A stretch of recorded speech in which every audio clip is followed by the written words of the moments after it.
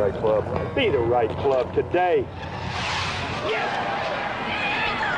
Johnny, that's better than most. How about in? That is better than most. Better than most.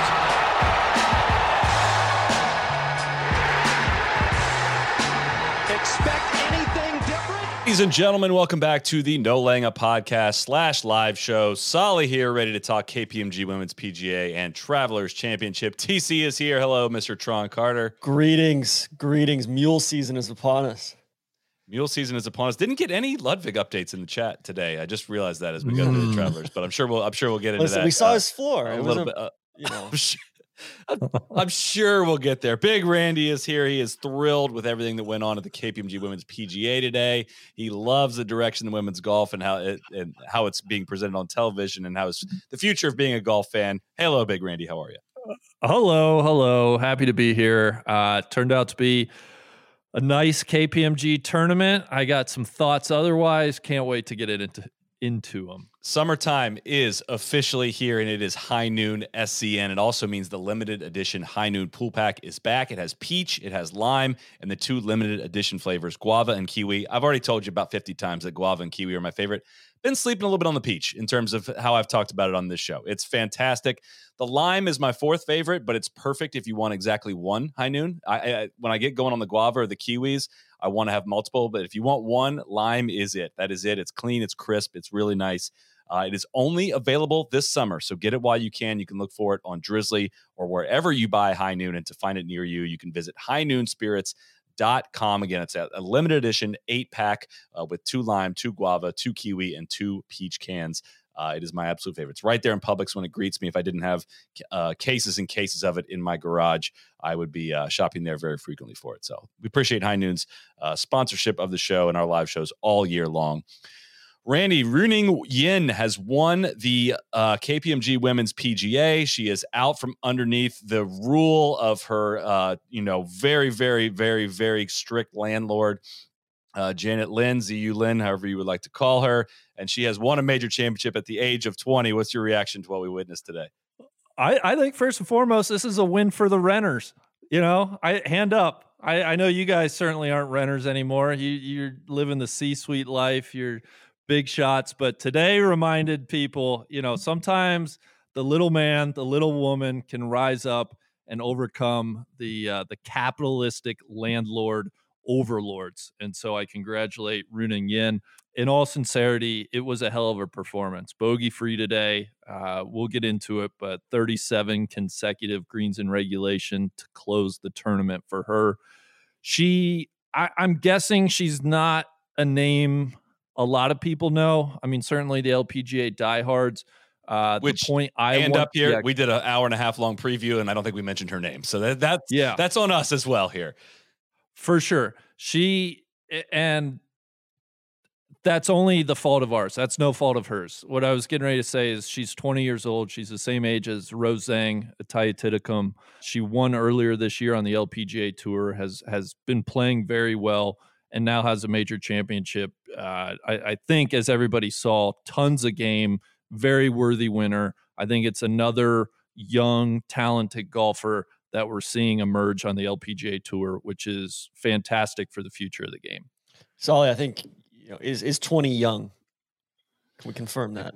I think we have to ask that question. I think I would still consider that to be quite young. Yes, it just you never know how long these runs are going to last for players, and maybe it shouldn't have taken me until Sunday, and that may be a coverage take for me to look up at the screen and be like, holy shit, what a golf swing. What a move. Incredible, lack of effort of getting that the club face through the zone. Really great divot taker, which you know me, I love and always respect somebody that takes really nice pelts. She hit, as Justin Ray pointed out, and as you said, Randy, 37 straight greens to close out a major championship on a big test. Baltusrol, I think at one point was playing longer than TPC River Highlands was this week, which is sick. And we can talk a little bit about that, but really, really tough test of golf. I really like the flow of the tournament. Tough. And then towards the end, there was a chance to make runs today, and we saw a lot of runs happen. We got an exciting finish, a lot happening, maybe too much happening for the lack of cameras that they had out there, and a little bit of confusion what was going on very much near the end. But overall, really good tournament. They got a little done dirty with the weather and kind of sucked a little bit of the crowd energy out of it by the end of it, unfortunately. But it nonetheless, it was a really good golf tournament. Yeah, Yin's got starting to bank some serious wins on good courses. I'll suspend my Baltusrol bit. I thought Baltusrol played great, but won at Wilshire earlier this year, and very, very impressive duel. Wasn't she the one? Didn't she win at Palos Verdes? She won at Palos Verdes, and I don't blame you for getting confused there, TC, because they flipped the course. They flipped because Wilshire hosted a different tournament this year. Oh, it is confusing. Actually, so Palos Verdes was probably more similar to Baltusrol as far as like the actual. You had to drive the ball well. You had to do all that. And TC, she finished tied for 4th at Wilshire. There we go. So Wilshire, not Wilshire. Wilshire. Yeah. Wilshire is my local Denver muni that I like. Shout out TC's Mr. Ross. Trying to keep his name in the running for memberships out there after flaming the LACC members last weekend. He's got to keep his options open. But no, just a couple of more notes on Runen Yin. As Justin Ray pointed out, he's spearheading this KPMG Performance Insights stuff. Runen Yin came into this week far and away the leader in shots gained tee to green on the LPGA Tour at 2.64 per round. The next closest, Jin Young Ko at 1.95. And then shots gained approach, she leading the tour coming into this week at 1.71. Next closest, Jin Young Ko at 1.4. The relative weaknesses of her game had been putting. She was negative 1.07 shots gained putting per round, which is not great, and just kind of right at like neutral, 0 shots gained around the green. So I think where she excelled, obviously hit the ball, excellent iron play, approach play, and made enough putts or avoided enough 3 putts to take it home this weekend. I'll say too, the final little 3-hole stretch at Baltusrol, it banged a little bit. That was a really intriguing stretch. Really tough par 3. Good left pin today. It was interesting to watch players try to go after it. Yuka Sasso got bit by it, missed too far left. Rose Zhang got bit by it, missed too far left. And then the back-to-back par 5 finish with the Sahara Desert on the 17th hole, unreachable, but a really fun front pin. And it was interesting to watch players attack that one. And no one seemed to be able to make any putts on that pin up front. And then 18 with the tee up in the proper spot, risk reward off the tee a little bit in terms of you drive it closer. I don't know if you needed to drive it close to the water, but a lot of water balls off the tee is always an interesting element. Ziyu Lin ended up finishing at 600, 2 shots back, drove it in the water off the tee on the 72nd hole. And then watching Runen Yin miss the fairway on the right in the rough and then laid up to 100 yards, hit a great wedge shot to 10 feet. And I don't know if they quite delivered on the moment that putt was to win a major, but then calmly rolled in a 10-footer in the middle of the cup to win a major championship. Which shout out to our girl LC, Lauren Coughlin, refused to give Runen Yin the read on that putt. She kind of misread it. I don't know if she hit like a little cut putt, but she was not gonna give her an easy read on that last one. Did they set it up a lot easier today? Like I couldn't quite put my finger on it. And maybe it was just because the conditions were, a little bit less spicy with the delay and all that. But like there were a lot more low scores out there than there were yesterday or Friday for that matter. For sure, a lot more low scores. 264s, Carlota Saganda, who honestly has to be kicking herself a little bit. I mean, she had it to 6 under for the tournament with 5 holes to play, including both of those par 5s, but couldn't make any birdies. Perrine Delacour also shot a 64. TC, I think it must be some combination of probably a little easier setup combined with, just more moisture maybe. I was thinking the same thing, but then it's like you look at Jin Young Ko, who went backwards, Leona Maguire, really that whole final group was struggling. So guys, yardage was the same. It was 65-33, which again, it was not playing longer than River Highlands, which I was somebody sent me a screenshot that may have been not very accurate. So I apologize for that misinformation earlier. But yeah, 65-33, which is, I mean, they never played it outside of 6,500 yards the entire week. They never moved around. They moved around a little bit of stuff, but almost none of the, no, looking at the yardages day by day, that doesn't look like they moved around a single tee box all week, which, yeah, I'm guessing maybe a little more accessible pins, a little more funnel adjacent pins today, but in reality, it was just a little softer golf course and they could get after it a little bit today. I was expecting a little bit more fireworks on the back-to-back closing par fives this week. Right? I was too. That's maybe my one complaint was 17 was just a 3-shotter, which is fine. I would have liked to have seen 18 a bit more. Hey, with 2 really good shots, you can have a good eagle look. I think there was 1 eagle on 18 today. Lynn Grant, I saw. Proper player though. Yeah. From a bomb to a hell of a putt. I will say this for 17 and 18 being back-to-back par fives, like 17 today playing 532, 18 playing 500 wet. Like you're not getting on 18, you're not getting any balls to like feed up from the green. They're all hitting 3 woods in. Like it just doesn't really set up for that. Which is funny because you saw Yuka Sasso on 18. Oh my God. I assume it was maybe 3 wood that she hit in, but it's a good thing the bunker caught that because that thing was going to be 20 yards long of the green. She was the only person I saw that was anywhere close to being able to fly it hole high. Yeah. Rose, after Rose's drop, I mean, she flew it. She didn't fly it, but it ended up behind the green, tried to hit a decent chip to get out there and try to salvage it. But they were the only 2. Lynn's putt was absolutely incredible. I know like the cameras don't do it justice, but that green is severely canted on the left-hand side, feeding all the way down to like the back right. And it's cool in that the front area is super firm because you can get it to run and chase all the way back up to that right corner. But with the amount of water that they had, it just wasn't going to happen. I liked how it played, Randy. It was not a gimme. Everyone can get there. It took a really well-executed tee shot and a well-executed second shot. And it was birdie was an earned score on 18 today. There was not like it was a feast.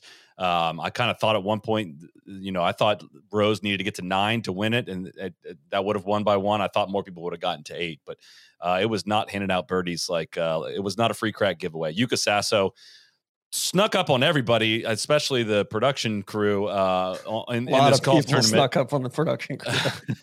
And I was stunned that she almost won this golf tournament, but had an awesome up and down from the left bunker, from the long bunker shot, probably a 40-yard bunker shot down the hill to this slippery, slidey little pin.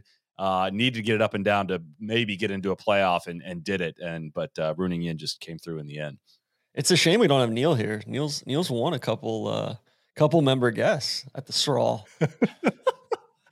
Neil has a plaque out there somewhere, I think. Him and Mr. Nicholas. So I agree. I think beginning of the day, I would have said I love how they've set up 17, 18 specifically. I think once we got to the back 9 and seeing so many people kind of around the lead within a shot or 2, I kept being like, damn, it'd be really cool if eagle was really a possibility on 18, but no way to know that.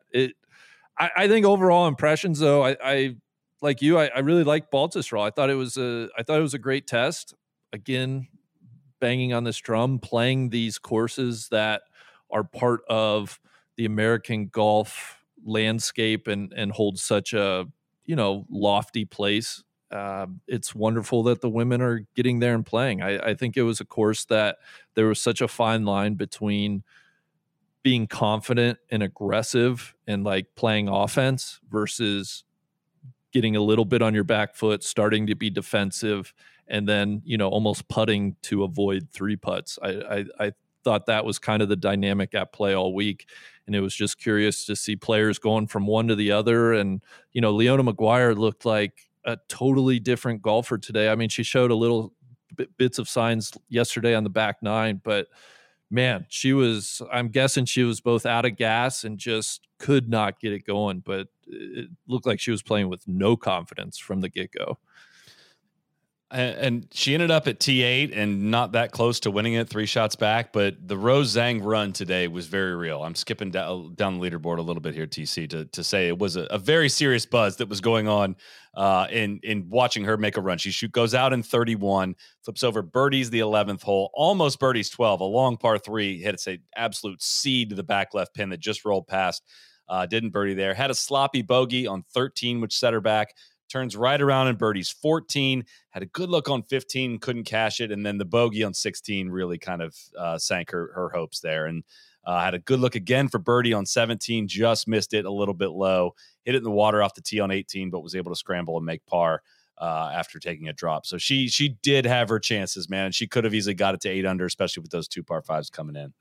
I know. Don't you think it was that putt on 15? Like if that goes, I think I wonder if she hit the shot she wanted to hit on 16. She missed left of that green, short-sided herself in that bunker. But I'm just curious if not getting the birdie on 15, she felt like she had to go at the flag to get to, again, we were all saying like 8 under, probably playoff, but maybe you got to get to 9. I just felt like, man, missing that putt on 15 was, in hindsight, kind of what did her in. I think in hindsight too, some of the stuff from Friday, like coming in those last few holes and the really sloppy double, like that's where she shot 74 on Friday. That was really where it seemed to get away. She wasn't as big, like as big a part of the tournament as you would have expected going into Saturday. She's going to post a lot of yellow Wikipedia. She's going to have a lot of yellow Wikipedia squares in her career. She's going to be in around a lot of these. Like, I don't know if she's going to win 13. I don't know if the projection changed. I don't know if Neil wants to change his over under down to 12 now that she did. I don't know if he was cashing this Clock's one. ticking. Yeah, counting this one, but I don't know. We'll be waiting to see, but she's going to be around a lot of these. I don't think her odds are going to be much longer than they were. She was 20-1 coming into this week. I think those days are over. I think that's long gone already. Are you guys gonna call some people out for their backdoor top 10s this week? I mean, you seem to love doing that with Tommy. So let's love doing that. That's the whole thing. Like, you hate the backdoor top 10s and you flipped it on Tommy. Like, don't put this on us. Backdoor top 5 for Tommy. We're trying to hold you to the same standards that you should be holding yourself, TC. Come on. I expect a little bit more ingenuity there. TC, I think we gotta do it to the Swede, the big Swede, Anna Nordquist. 66-65 on the weekend. After 74-73 to start it out. Yeah, true backdoor. And then I mean Megan Kang too. I mean 67 on the weekend. Hell of a weekend. Finished tied for 3. It's crazy. 3 of those 4 women at T3, Saganda, Nordquist, and Kang, really came out of nowhere. Randy, say I whiffs a backdoor. I don't know anyone that watched more of this tournament than you probably did this week. I feel like I watched a ton of it. If somebody would have asked you, like today at like 3 p.m., like when they restarted the golf, did Anna Nordquist make the cut this week? What would your answer have been? I've been like, I don't know. Did she? I don't know. I don't think she did. The only thing I knew she did, only because I knew she shot 66 yesterday. Okay. I didn't see a single shot of hers yesterday, and I think I saw a few putts of hers today. But yeah, point taken. She was nowhere in the broadcast, really. Like, I'm thinking about Megan Kang, and I'm wondering, like, if she gets done with the round of golf and it's like, man, I made an incredible run. Like, I can't wait to go back and like watch this on TV, and just be like, her family be like, yeah, they showed a couple putts. Like, those they went in. Good job. Like, really good job. Like, they almost had a winner sneak up on them. I don't know if we want to start Amsterdam just now, but they almost had a winner completely sneak up on them. Yeah. We also had that 3-wood on 18. And she'll be able to live that one. It wasn't the worst. That's true. The worst 3-wood that we saw today. Sorry, Steph Meadow. But Megan's 3-wood was. Megan's gonna win one of these things soon. Like, I'm gonna keep. It's shocking to me that she hasn't yet. And I know Solly. She's 25. I know she's not young by any means. Can you not? Can you not tonight? But like, that's back-to-back top 10s and majors, and like played well in 2 or 3 of them last year as well. So, well, I'm going to give you a chance to go down the leaderboard here shortly, and we're going to talk, of course, some PGA Tour golf here. But it's worth pointing out, the week in and week out on the PGA Tour, the most popular driver among the best players in the world is a Titleist. The Tour's favorite model is the TSR3, and while that may be true, the key to greater speed and accuracy looks different for every player.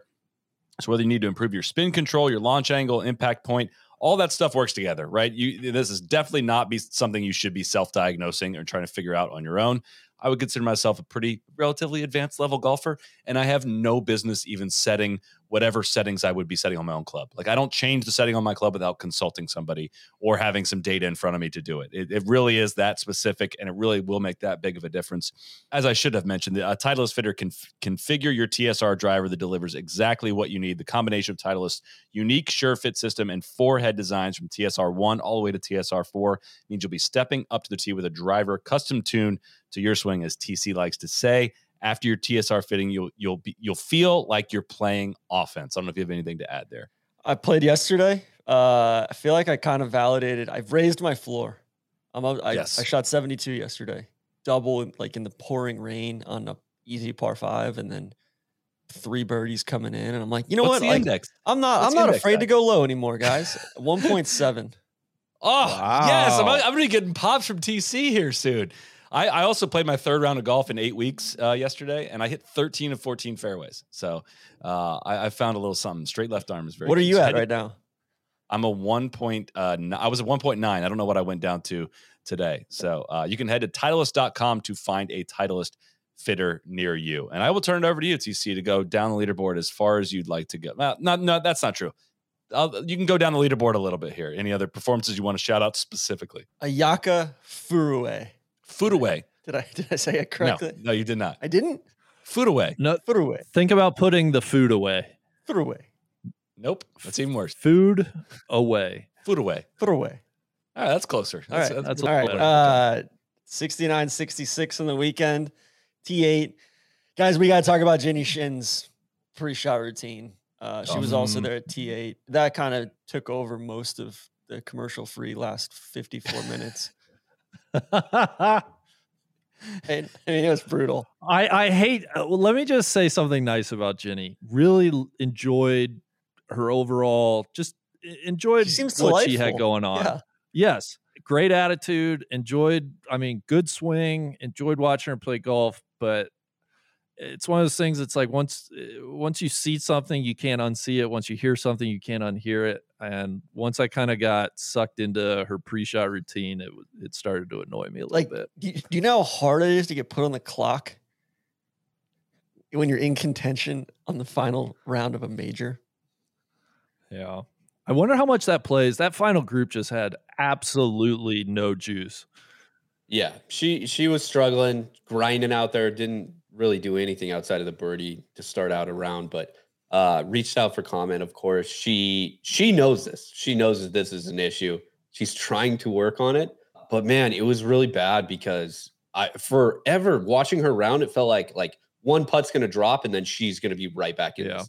Obviously, the bogey on 15 took her out of it, but man, she played really, really good golf. She should not be taking that long though. It's fucking painful. That final 3-ball combined for 4 birdies. That's tough. Yeah, I was really disappointed in Leona. We don't need to talk about Perrine Delacour's final round 64. Didn't get her in the top 10. T11 there. Leona. This sucks. Sorry. Go ahead, TC. Oh, I was shocked. I hold Leona up as a killer. Yes. That's how I view her because of her Solheim Cup performance and all of that. I've seen her kill up close. And how she carries herself too. And she had a different look on her face by the end of today. I mean, I know getting beat down a little bit will do that to you, but it was not the same stride in her step. And I know she won last week, and fatigue was probably a factor, and cited often on the broadcast. I don't disagree with that. That's part of the reason why I picked her not to win this week was it's tough to go back to back. That's a lot of emotional energy spent last week rolling into this and holding the lead for so long this week. I honestly wasn't that surprised. And I don't mean that as a slight to her at all. I think that's just a big ask. It's also got to be exhausting, when the weather sucks and you don't know what time you're going out and you're getting delayed and you're going out earlier than expected and all that. I'd be remiss if we didn't shout out Stephanie Meadow as well. She stuck around and finished T3. I mean, very good. And we mentioned it in passing. She had a chance. She needed to eagle the 18th hole to get into a playoff and hit the fairway on 18. And Cole topped it on top of the water, did not go into the water, skipped off the water and cleared the pond. Which was sick. It was like a good 5 skipper. It was. I'm guessing she had to absolutely nuke a 3-wood to get there and just decide I'm going to go for it, whatever. Which I will support. We're not making fun of it, but it was. Well, sick. call back to Albane Valenzuela at the Chevron in a somewhat similar position, more carryover water, but Albane laid up, took her nice top 5 finish. Stephanie was going for it, so I respect that. I want to shout out Grace Kim. She's playing really, really good golf this season, and on the heels of her win in Hawaii at the Lotte, 14th, cleared $147,000. Like, that's a big check. $10 million this week. Shout out to KPMG continuing to just keep one-upping themselves in terms of, I don't know what their competition is for this purse. It's the other majors, but they're just continuing to top everyone else in supporting women's golf, buying extra TV hours, which we'll get into and all that. But shout out to KPMG for that, because the next name I think you're probably going to get to is Lauren Coughlin, who made $125K for her T15. Listen, I wasn't, finish. You know what? I was going to shout out Brooke Henderson first. Okay. I was going to shout out Allison Corpuz, and then Okay, now you're just literally reading names on that. We got to pick out some names here. TC, good week or disappointing week for Brooke? Disappointing week. I mean, she shot 67. She was the first round leader, and then backed up with a 74 on Friday. So, strong finish, but I think part of what we talked about a couple weeks ago with Brooke, though, is you want to see a higher floor out of her, right? And I think a T15 in a major is, I'm not begrudging that. I think that's progress. I'd almost argue she has the floor. I have concerns about the top end, and I know that's silly. She's won 2 majors, yada yada yada, but I don't know. She doesn't quite do it for me. She doesn't instill confidence that. Do you have more confidence in Nelly or Brooke? That's a good question. Probably Nelly. Okay. Yeah, definitely Nelly. I'd like to congratulate Lauren for not once but twice making it into the 6 figures of pay within from KPMG, something in 9 years that I failed to do even once. So I want to congratulate her for cleaning up at this championship for back-to-back seasons. Yeah, 125K and really hung tough today. I think bogeyed the first hole, birdied the second. I was texting with her earlier. She's like, yeah, like that rain delay was a big asset for me. Like that allowed me to really, be able to kind of go in, hit the reset button and, do better. So, proud of her for sticking around and shooting 72 when it looked like it could have been a 76 today. I'd say on our Friday show, we put, I think almost everyone picked either Jin Young Ko or Minjee Lee to win this championship, and they both finished in a tie for 20th. Minjee went 75-69. Jin Young went 69-73 on the weekend and vacated the premises, which makes the performances at the very top stand out a little bit more, just knowing that the 2 players of that caliber absolutely did not get it done this weekend. I was going to say hitters only at T20. Yeah. Yu-Jo Kim, Lynn Grant, Minjee Lee, Jin Young Ko. Like ballers. Guys, I don't think I'm quite ready to officially announce this, but look for it at the conclusion of U.S. Open week if need be. Uh-oh. Who are you putting on notice? Jin Young Ko. Fuck yeah, Randy. So let's go. TC called her today. back in the preview. I said, that's disrespectful to Jin Young Ko. So disappointing when seemingly everybody's making a move for the world number 1 to go backwards. I can't have it. I can't stand by and watch that. She hasn't won a major since 2019. She's on notice. She's on notice through the end of 2023. And also, she has the 2 kind of fake majors. She's won the Chevron, which was the ANA, and the Evian. Like those count if you've won. Like they will all count retroactively if you've won. You have one to of the validate them. Real majors. Yeah. Exactly. Yeah. So that's it. Gabby Ruffles, T24. I just want to take a victory lap on that one. Tried to warn y'all. Gabby's T24 is coming. Thank you. Gabby's got game. Gabby reminds me of Megan Kang, where there's just something where when things get tough, I feel like she's got the type of game. Yeah, she's an athlete. She's a grinder. Yeah. I dig it. Angel Yin kind of faded a little bit Saturday, but closed out strong. Mel Reed, a Saturday 77, set her otherwise she'd have been in the hunt in this championship. Liam Pace, she did not stick around as we had hoped. Sustainability models weren't. One more name, TC, and then we got to move on here, bud. Choose wisely. Oh, there's so many good ones. I know. We got a lot to get to tonight. Tough day for Alexa Pano. T61, final round 78. She's someone who I'm keen to see what her career looks like. The straight from high school to Epson and LPGA Tour. Solly, if you'll allow me, tough weekend for three of the rookies. Pano, as TC mentioned, Lucy Lee had a very tough weekend, 78-78, and Celine Borga went 74-75, which none of them surprising. Certainly Celine had never been in contention at a major like this, but yeah, tough weekend for the rookies. Hopefully they all learn from it. Well, the main event I want to turn it over to is it's time to let Randy cook on Amsterdam, because I think you have maybe a thought or two about what has went down this past week. I do. Let me quick, ask you guys real quick. Yeah, TC, go ahead. Lydia Ko, same thing going on as Jin Young Ko, has won the Evian, won the Chevron or the ANA. Does she need to validate as well? I would totally agree with that. I'm just throwing it out there. It could be a Co problem. It could be anybody last name Co. It's going to be on notice at the end of this year. Yeah. Or Corda. I like that. Co, Corda or Erda. At least Nellie's won a real major. That's the defense I'll put up there. All right, Randy. Yeah, coverage. You guys tell me if I'm off base. I had an issue with a few things. A few things upset me. The first thing that upset me was, and if you listen to the Friday show, we're probably going to repeat some of that, but not everyone listened to our cut show probably on Friday. Just want to get that disclaimer out there. But Randy, please cook.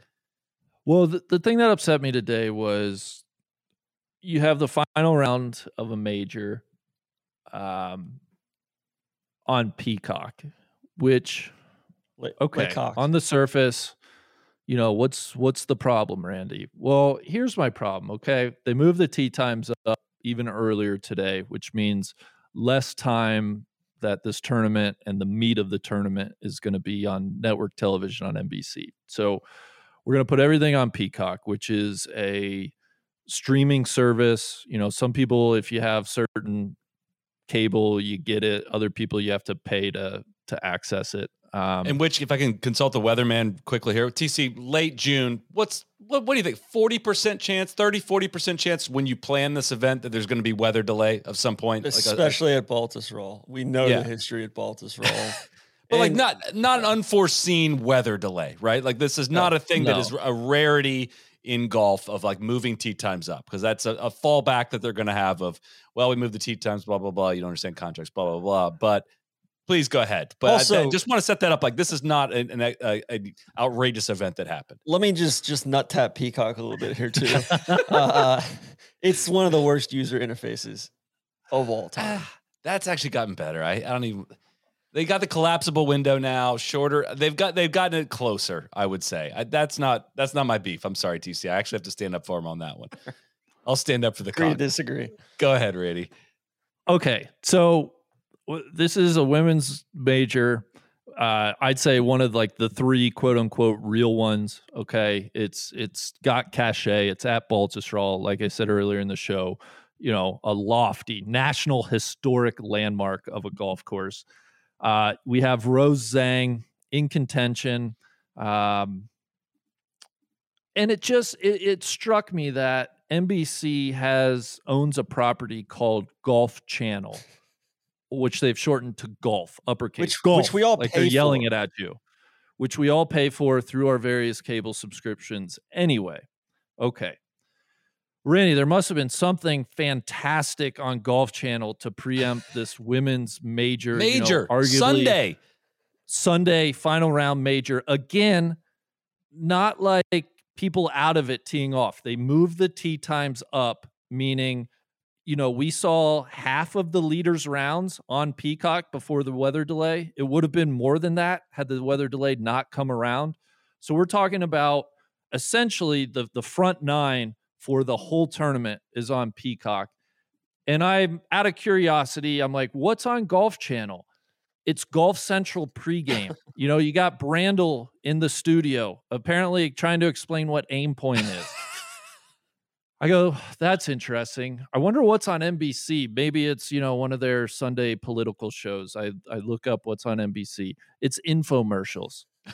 So the decision has been made, and granted, my frustration stems from, you'll read about occasionally they bring together, the leaders in golf, and they'll do these summits where they kind of all just pat each other on the back, and part of that are certain NBC sports executives. Saw your Aunt Molly, TC, our guy, Mayor Pete Bavacqua going to South Bend. And, they're so quick to congratulate themselves on what they're doing for the women's game. Oh my God, we are the leaders in elevating the women's game. And it just occurs to me, how could today, final round of one of your 3 best events on the calendar, how can that at least not go on Golf Channel? Like I have people who are very casual golf fans. They know the name Rose Zhang, which, listen, for women's golf to have somebody that people know their name, and for that person to conceivably be in the hunt with a shot today, people are seeking that out. They want to know what it's all about. And Peacock is just such a barrier to get casual fans into the women's game, to show off the women's game, to show off what really is like the best of the women's game. Again, today at Baltusrol, the course was great. It was a fine line between birdies and bogeys.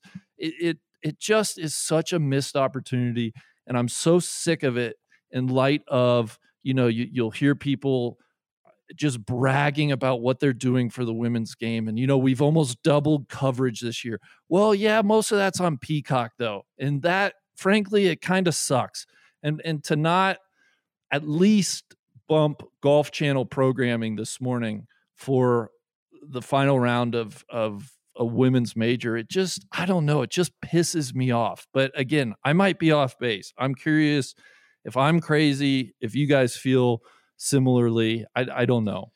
It's like all decisions that it seems like when it comes to NBC, Golf Channel, and that whole family is like on a per like event, like cold rational basis of like profit and loss for this event. Like, no, we're not putting another camera out there, Randy. Like, no, we're not adding another analyst out there. No, we're not having like multiple crews we can rotate in for all these coverage windows. Like, no, we're not like time. Yeah, no, we're not going to actually like do. Why would we? We're doing the absolute bare minimum that we're required to do. Barely even that sometimes. And like, that's what you're going to get because we've bought the rights. We can do whatever we want with it. Why would we do more than the absolute bare minimum of that? And that's the part that frustrates me is the hope I've lost that things are ever going to change. Like I remember looking at the future of the major venues for the women's events and being like, all right, like we're going to have some juice going on these things. Finally, like it's time. Like I know we've been kind of evangelizing this stuff for about 5 years now because we're genuinely intrigued by the ladies' game. And like, man, we got one of the biggest audiences you could possibly, we have one of the biggest audiences in golf of any media company. And like, it's still hard to get people fired up for the women's game because a lot of the reason being like, they're just a bare minimum front of the office presentation of how to watch it. Like, honestly, I feel a little guilty, like pointing people towards it at times. Like I felt really dumb today tweeting out, like I made the assumption that the commercial-free final hour would have been moved up because the tee times got moved up. And I sent people there because they tweeted out like the commercial-free final hour is coming. I was like, okay, like everyone get to NBC now because it's finally the commercial load that destroys your soul is over. And it kept going. It just kept going. And they didn't start the commercial-free part until the leaders were basically on 16, maybe even 17. And the final group, I think, was on 15 at that point. And I just feel like an idiot sometimes for like recommending this to people because golf is already hard enough to watch on TV. And then they just mail it in on the women's side. And I just don't see it getting any better as long as NBC has the rights. I think that's right. A few things to react to there. Some people tweeting me, Randy, there's no juice. This is the final round of a major. There's no juice. And listen, were the crowds at Baltusrol great? Like to my eyes and my ears, like they weren't great. We had Casey on the ground, and I think the storm caused a bit of a mass exodus. They actually flew in some of the members from LACC as well. Yeah. crisis So factor. so Say what you So want it's- about the members of LACC, but they showed up for their event. The members of Baltusrol did not. So it starts a little bit there. You know, the crowds admittedly weren't great, which sucks. You know, I wish I had a way to fix that. Just not a ton of juice. But then it's just compounded, Solly, to your point, by what I sense is always. I'm trying to think, when's the last time you've tuned into a women's broadcast and felt like real energy anywhere out of like the broadcast booth? And I hate kind of poking at Dan Hicks, and I think Morgan Pressel is good. Yeah, Morgan's improved like drastically year over She's year. on her way. Yeah. Like I like the people, but man, like you said, when Runen Yin has like an 8-foot putt to win a major as a 20-year-old, that's a big moment. And it consistently, when I watch the telecast, I just never quite feel like they make the moment as big as I think it should be, and as big as it deserves to be. And that rubs me the wrong way. And then you just compound again, like I talk about, they just no, I think you said, I think we got like a little intro essay package maybe at one point at the start of NBC, but think about all the men's majors that they do, and think about everything that's added around the broadcast to just elevate the feel and the sense of like this is a big event. And now think about like the lack of really all of that at a women's event, right? From setting up the most important shots of the tournament. Like, how are you going to play this hole? Here are the factors at play. Here's what needs to be considered.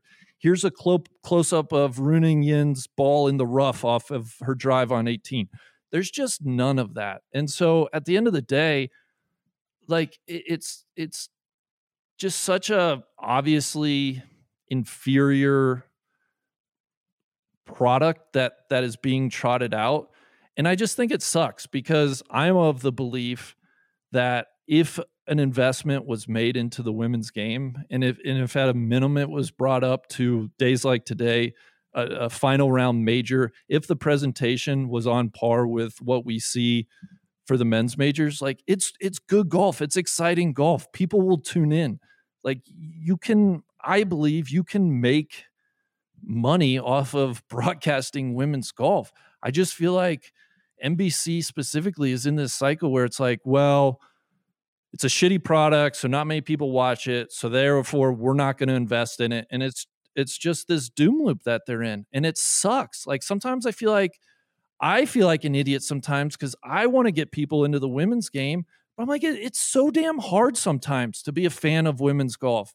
And it just sucks, and it shouldn't be like that. And to your point, Randy, a point we've made many, many times over the years on this is like, all right, they don't hit it as far as the men, but that's pretty much where the lack of comparisons stop, right? It is 100% not about the talent level. Like that's not what, candidly, I don't turn on the WNBA. I don't watch the WNBA, right? But I don't think it does very well ratings wise. It's kind of subsidized by the NBA. I think I can understand why people don't find that an appealing product. You're also not a big basketball guy, though. I don't know. You're not tuning in for every single NBA game. Like that's where the comparisons stop. And I think we can always go back to like tennis.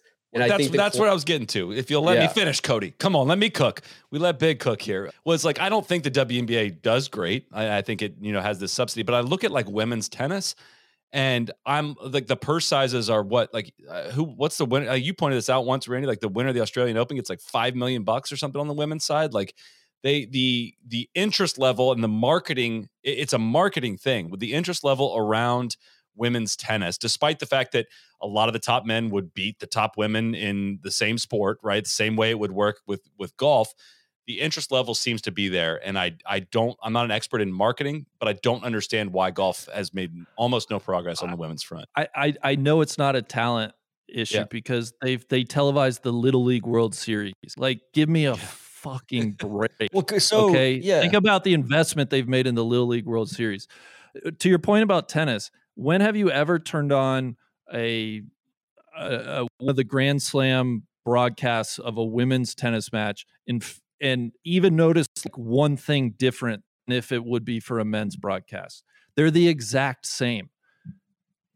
I think it's yeah. I don't think you can say that about that's golf. product. I absolutely don't think you can say that about right. golf. And I think there's something too where like going back to product, I think in my mind, interesting stuff tends to happen in women's golf down the stretch from time to time. Like there's more there's more variables. There's more like not everything is completely optimized, right? Like you're gonna have weird shots. You're gonna have that Stephanie Meadow, skipper today. Like you're gonna have like, and that to me is interesting.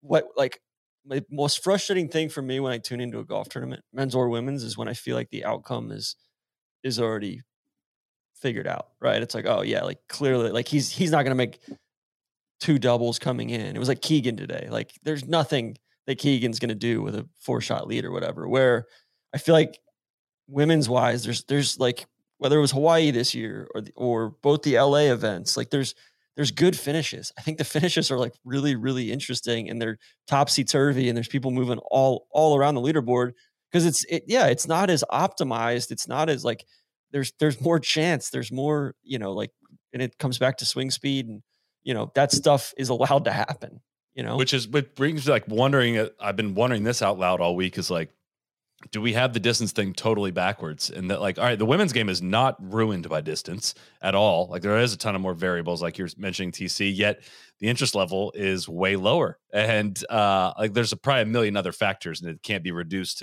to that specifically, but it's like, I don't think driving distance is the answer. That's not what I'm saying, but it's hard to like point and be like, all right, roll back the ball over here, guys, because it's going to make it more like the women's game. Well, it's like, well, man, like people aren't really paying attention here, and it just sucks. I think on the crowd thing too, I tend to think that going to these major metropolitan areas for both men and women is like the wrong move.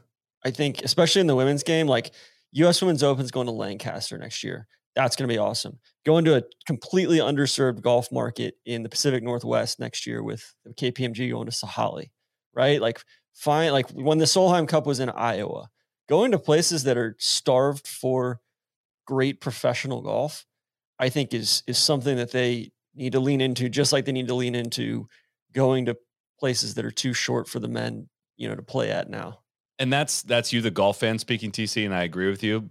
I think it comes down to like, KPMG is putting up a massive check. Like, totally. Yeah, they want to go where they can go host their clients, right? The answer is almost always like totally the money. It's what's super like deflating. But Cody, but like teacher, I have a question. I have a question real quick. Why the fuck does KPMG have to put up any money? Why? Up until in 2007, we always go back to tennis and comparing it. In 2007, the leading Grand Slam, so every Grand Slam on the tennis schedule said we're going to have equal prize money for men and women. Why in the world does why does KPMG have to put up money for a PGA championship? Where is the PGA of America in all this? Why is it not equal to the men's major? Where the USGA has done amazing things with the US Women's Open. All right? There's a huge purse there. And you're going to see it's going to be a completely different coverage package because of it. But like, why? I guess what I'm saying for both the Women's Open Championship, the PGA Championship, the Women's PGA Championship, and the U.S. Open and the U.S. Women's Open, like, why do the women have to go to a sponsor? They're forced to do it. I mean, USGA did that why too, is this, to be fair, with the Pro or with for the sure America thing. Yeah. But like, where I understand a lot of this right now falls on NBC because there's a ton of easy shit that they could do. Like, and props to Callaway. And props to KPMG for buying this extra airtime. But there's normal routine things that make majors elevated outside of entry music and entry segments and essays and everything else like that. But like, where the fuck is Live From? Even if it's not the normal Live From crew, why send somebody, have fucking Grant and Tom like sit there and do Live From, even if it's only 30 minutes and have the same thing on the back end of it. Like, do something to make it feel elevated, NBC. They tried to do that with like a Golf Central on location thing. And I'm not sure if it was just because of the weather, but like, it looked like they were in a broom closet. I mean, it was shocking. That was on Thursday or Friday. I remember tuning in for that. It was kind of like where they put them during the Players. Baltusrol is one of the largest clubhouses I've ever been in my life. Like, you're telling me that there's not a single spot that they could go? But that's the little thing. And I understand they did like an hour of Golf Central pregame and everything, and that's great. But like, that's just another studio show that I can watch on Monday, Tuesday, or Wednesday. Like, do something to make it feel like that. Yeah. And I would say a lot of this goes back to the PGA of America, the USGA. Like, if this is the route that we want to go, and you want to talk about like how it's, you know, we're all in this together, then the large organizations need to step up and say, here we are. We're going to do this. It will be equal on both sides. And I understand, even if you go down and look at like professional tennis, there's a huge difference between normal tour stuff. And that's where the LPGA and the PGA Tour and like their different sourcings come in. I understand that. But these are the major fucking golf championships where they're ran by the organizations that control all of golf. Like, why are we not holding their feet to the fire and asking them, like, where the fuck is the equality at here, guys? I'm sorry, but like Susie Whaley, you were the president of the PGA of America for 2 years. Yeah. And we want to talk about equality, and we're on board. We're the ones who are like, we're supporting this with you. We want to help. We'll volunteer our fucking services for this.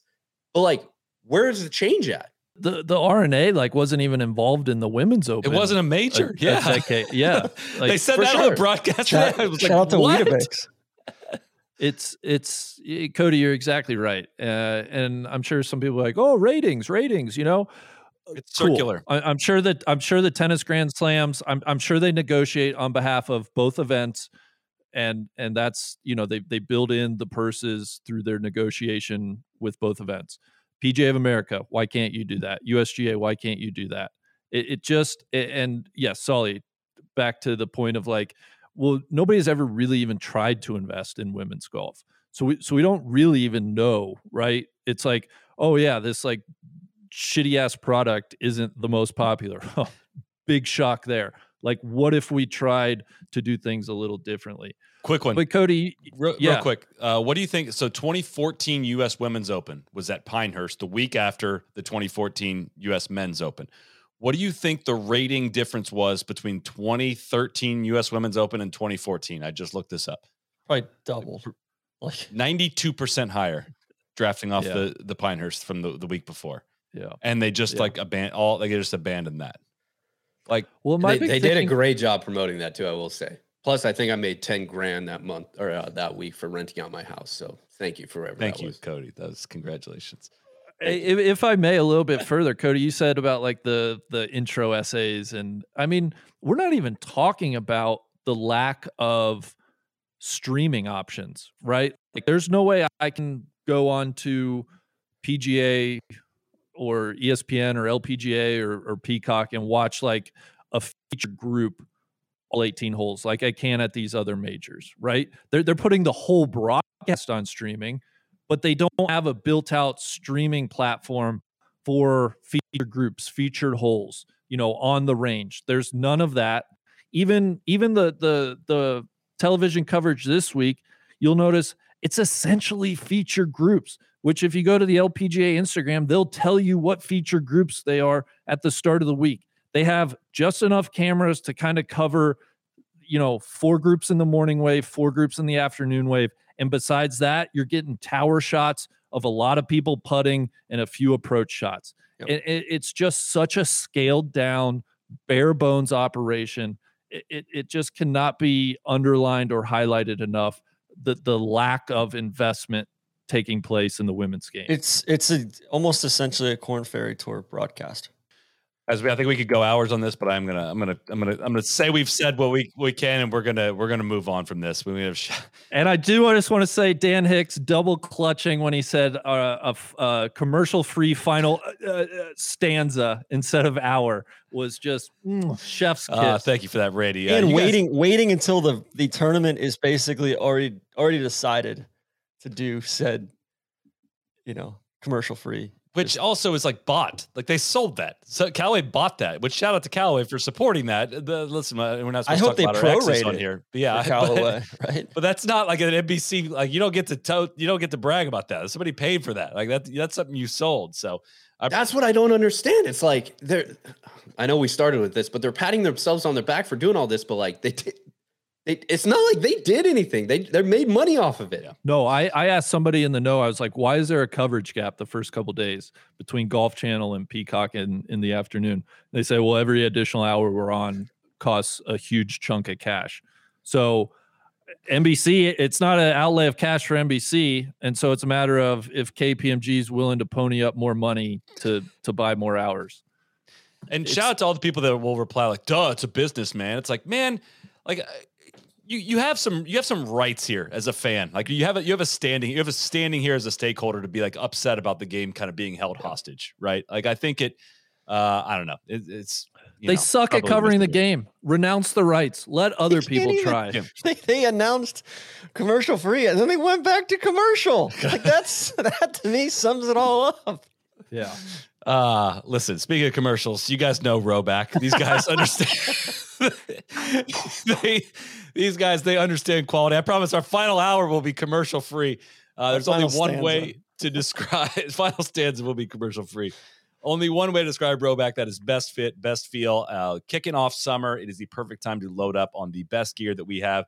The performance polos are just different. I rocked it yesterday, my USA themed stars and stripes shirt that TC whooped my ass in the LACC film room. Still my favorite shirt that I have in my closet. I love it. 4-way stretch and moisture wicking fabric. They will get you through a warm summer day on the course. The performance hoodies, I can't even keep track of which ones I wear on the live show and which ones I don't. Of course, this is a Roback hoodie that you see here. This tan one is one of my favorites. I think you guys all have this. Is this the one you beat me in, TC? I didn't even think about that. I think this is the Tanimal one. Yeah. They're the softest, stretchiest hoodies, and I start and end almost every day in a Roback hoodie. It's a little hot to wear them throughout the course of the day. Solly, check out this collar. Man, it never wavers, does it? It's a good call. And lastly, the performance Q-Zips are a game changer. Nothing beats rocking a Roback Q-Zip for an early round of golf or an evening out on the town. You can use code NLU at roback.com for a generous 20% off your first order through the end of this week. That's RHOBACK.com. 20% off polos, Q-Zips, hoodies, and more with code NLU. Summer is calling. Make sure to check them out now. TC, you had a little Sophie's Choice going on at the Travelers here today with between Patrick Cantlay and Keegan Bradley coming down the hunt. Who are you rooting for out of those two? I was rooting for Keegan. I mean, I was rooting for like the field to rise up, but I mean, Keegan, he wasn't going to fritter that thing away. He's by far the lesser of two evils. I'm not a Keegan guy. I don't like watching him. He gives me anxiety. All of it. Take it all away. That said, like the people of New England show out for this event, and it's a pretty big, like Travelers does a great job with it. I like TPC at River Highlands. It's a cool winner for them. And, there's no ifs, ands, or buts about it. Like I can, put my objective hat on and say like, all right, like that's a good winner, and a much better winner than like Cantlay would have been. This is way more rational than I was expecting. I did not see this coming. TC, have you gone soft on us here? I've gone woke. TC's woke. So I only have one question for you guys. Has Keegan unpacked that suitcase from the 2012 Ryder Cup at Medina? I hope he makes it on the Ryder Cup team because he's got to be a terrible course fit for Marco. Why do you say that? Right? Why do you say that? I don't know. I assume you're going to have to hit fairways and, I think it's just like good drivers will be a course fit there. I think I might need to do a little write up on this. It's not Le Golf National. It's not like strictly driving accuracy. It is like driving distance and accuracy. It's like, I need to dive into that a little bit more, but I don't think he'd be a bad course fit. But I also don't think his play has quite risen to the level of deserving a spot on the team necessarily. He's 7th in the points now. I'm totally down to like, let's take stock of this as we get closer to it to see how this plays out. Because who's not making it at this point? Like they're choosing between a lot of good options right now. But like I don't know, his numbers don't like scream it. It's not quite like the level of rise like that Wyndham Clark has had throwing. I throw out the wins. Like I don't care really what you won. It's how good of golf are you beating dudes on a consistent basis. Keegan's like he is a candidate for one of the bottom spots, I would say, but it does not rise to the top of that with that performance this week. Because again, the golf course they're going to play, is very different than this one. I mean, it's all about rough. And this was, I don't know what the hell happened at River Highlands this week, but man, it was just an all out onslaught. And it was honestly tough to follow and watch, tough to get hyped for, just watching dudes sprint out that hard. It's tough to square like that TV, like just watching that on TV and having been to this tournament a couple times. Like, I like this golf course. I like that. I think I do too. It's like the anti TPC course. It's like an old classic golf course. And there's some really interesting, fun shots down the stretch. There's some stuff that probably needs to be touched up at this point, and they could probably add some yardage in spots, but it's just so depressing when you see like dudes hitting lob wedge into 18, which is like used to be one of the better finishing holes on tour. It just kind of dumbs things down a little bit. This felt a little bit to me, I forget what year it was, maybe like 2011, the Waste Management. What was the year that Phil shot 59 and a half, lipped out, and he went out and shot like 30 under par and won the tournament. And it was like, all right, time to redo this golf course. Like time to change it up for a PGA Tour. But that's a little bit like what this year felt like. It's like bent greens, it's similar to like what Podrick said about LACC, right? Like bent greens and smooth bent greens, guys are going to go a million under par because they're making every putt, which credit to them. But like it's also cool to see, like, I guess a leaderboard like that, there's all sorts of variety up there, right? You got it. Yeah. This is the designated event for the mules, because our boy Zach Blair cashed a $1.78 million check for a T2 finish at this week's Travelers. He needed 271 points, or needs 271 points, playing on the medical exemption to wrap up his PGA Tour card. I think he got 245, I believe we've heard, for this T2 finish, but an enormous weekend for ZB. Shot 68-62 again to make so much money. The comfort stations at the Tree Farm are going to be absolutely fire after this cash, I would have to imagine. Man, it was so fun watching Cantlay just hand money back to Zach the last 3 holes. That 3-putt on 18, the bogey on I think 16. I was like, oh, yeah, there's another $300K for Zach. There's another $400K for Zach.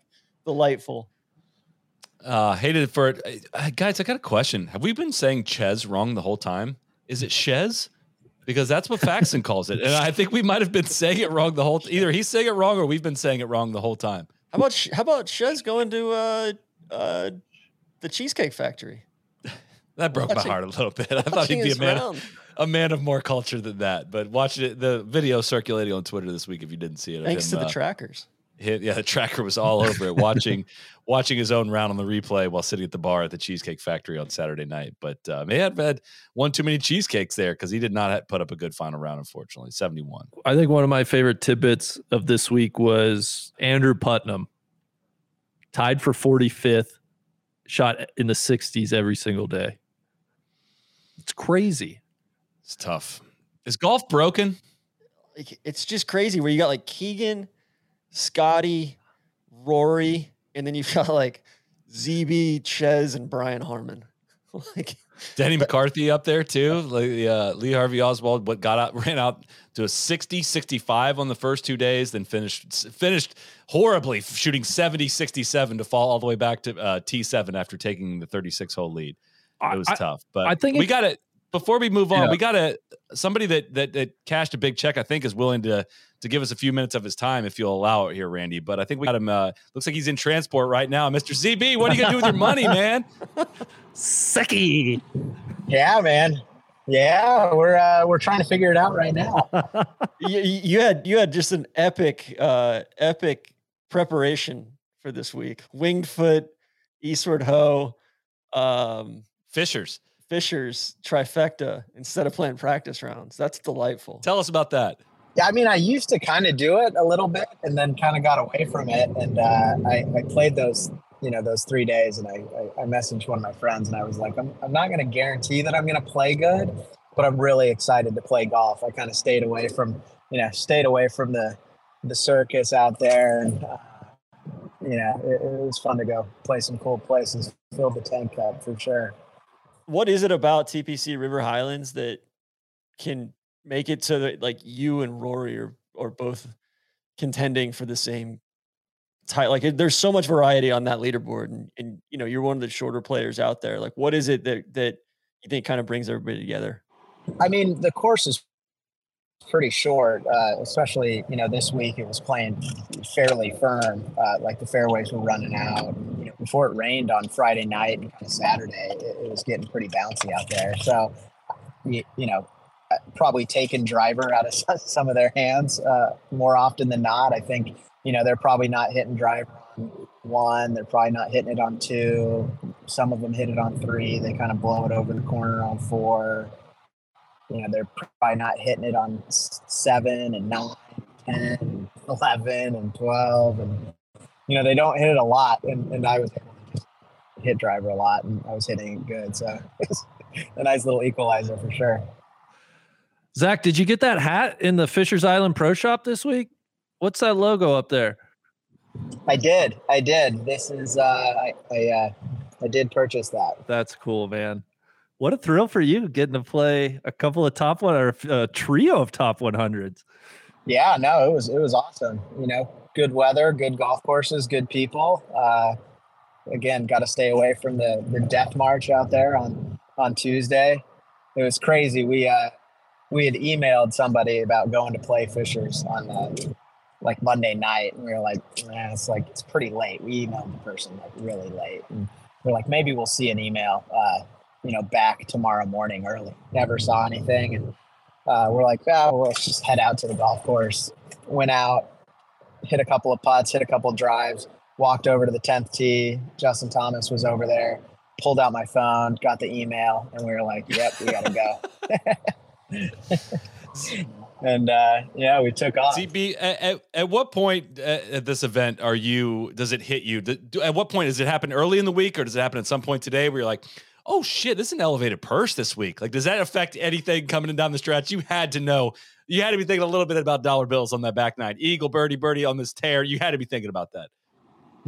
Yeah, for sure. I mean, like going into the week, not really. You know, you're just kind of trying to play good. Obviously, got off to a good start on Thursday and Friday, which was fine.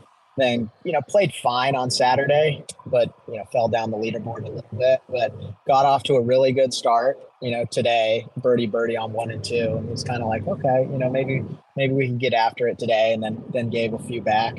But definitely, you know, like the eagle on 13, birdie on 14, it was kind of like, all right, it's getting expensive, you know, coming down the stretch. And then on make the birdie on 15 and 16, and it's kind of like, hey, these are like $1 million putts coming in, you know. If we can make one of these, I kind of felt like I saw where I was on the leaderboard, and it got super lucky, obviously, you know, that's people kind of, you know, screwed up coming in for me. And I knew on 17 and 18, I told my caddy, I was kind of like, yeah, these are like, if we can make one there, it's $1 million putt. And all the points are obviously big and everything like that. And at the same time, I was like, also like, please, like, don't 3 or 4 putt. Don't hit it in the water on 17. Like, don't plug it in the bunker on 18. It was all kind of, it was moving pretty fast, but you know, could steer the ship home. So it was wish one more would have fallen. But how much of a weight off your shoulders is it knowing like you're on a major medical, kind of fighting back to form, and takes pressure off of your summer and fall quite a bit, I imagine? Yeah, I mean, it would have been nice to, you know, lock it up. I think solo second would have done it, but you know, in a position now at least to just go have a couple of solid weeks. Hopefully, go up to Detroit, take care of business. But I think it puts me in a spot where I can at least play out of the 126 through 150 throughout the rest of the year. So I can go kind of play out as many events as I want. But at the same time, I started on like at the start of this season. So I was kind of running off this season's point totals too. So I've kind of got 2 different ones that are probably going to be fairly similar in terms of totals. But yeah, again, it's obviously good when you're kind of entering the week like in the 150s or whatever I was. Well, keep it rolling, man. Yeah, like man. Detroit should be. It's freaking awesome. Yeah. It's exciting seeing your name up there and seeing your little strut on the golf course, and freaking designated event it's tied for second is awesome. So we're stoked for you and congratulations. But we appreciate you calling in from from deep under the Atlantic. It's a tough connection, my man. So we're gonna let you go, but we greatly appreciate it. Shout out to you and the Russian for a great week, and hope to talk to you soon after a win. Yeah, thank you guys. See ya. Shout out to Ches at the Cheesecake Factory too. Shout out to the Foz. Eternal shout out to the Foz. Oh, yeah, that's great. That was glad he called in. You know what's hit me? It's a damn shame Blocky couldn't get a sponsor's invite to the Travelers. Can Blocky go deep though? Can he take it low? He's kind of one of those guys. He's like Brooks. He likes the tough conditions. I feel like Blocky needs to play Detroit. Like if Blocky's not playing Rocket Mortgage, I don't know what we're doing up there. Right? Yeah. What's anything? Blocky would be just a conquering hero at the Rocket Mortgage, I would think. Couple other shout outs from this week. As I mentioned, Denny McCarthy shot 60, almost hold a shot for 59. From the grassy knoll. Ricky bounced off the grassy knoll. The grassy knoll. Did not get the help from the grassy knoll that he needed to finish the job. Ricky Fowler shot 60. Guys, I gotta admit, is 59 done? Like there's like no buzz like online at all about like guys threatening to break 60 anymore. Is it over? Like, is it over? Do we care about that number anymore? It's definitely been it's over and I don't care. Yeah. I think Jim Furyk shooting 58 at this event and playing pretty mediocre like the last 6 holes. The back 9. The last 6 holes 100 to shoot 58. It's a horrible 58. It's about the worst he could have shot if you think about it. Good. He was 11 under through 12 at this golf course. I mean, what's the par out there this weekend? 66, 67? I mean, 15's a par 3, right? It's a one-shotter for essentially everyone. 13 is a 530-yard par 5. That's not a par 5 for these guys anymore. Everyone hits it basically in 2 now.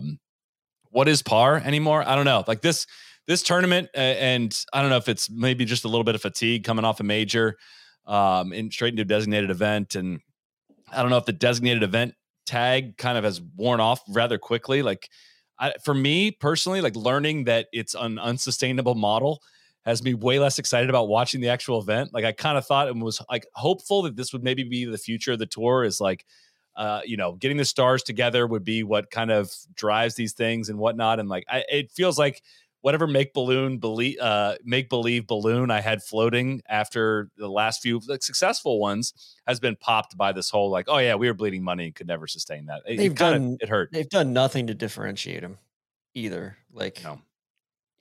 Which is tough. I mean, yeah, it's cool to see like Rory playing Travelers, right? Like Rory played well, or to see JT and Hideki and Ricky and like, I do think it's cool and impactful for long time. Like this is the GHO, right? Like long time, solid, positive tournaments on the PGA Tour to get an infusion of big time field. But again, the sponsor's paying out the ass for that.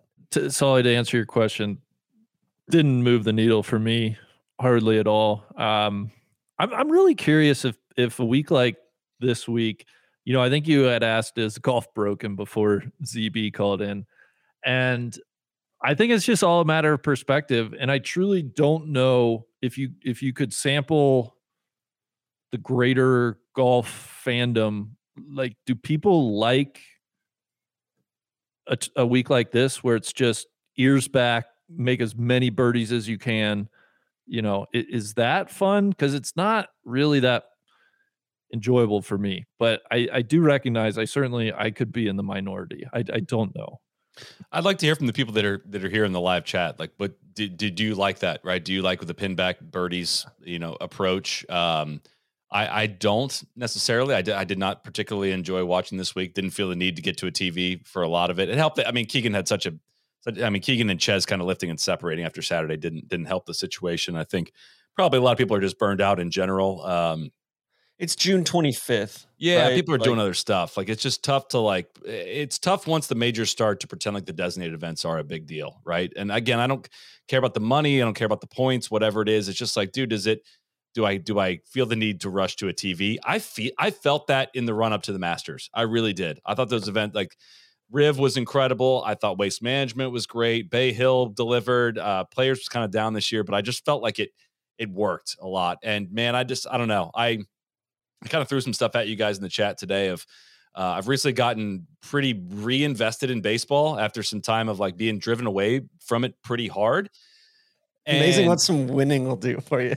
Well, but like, it's amazing what changes to the rules have done for what it feels like to watch a game now. Like the pitch clock is legitimately fantastic. Like I can sit through a game. I don't feel like I'm wasting my time watching dudes step off and watching minutes in between pitches.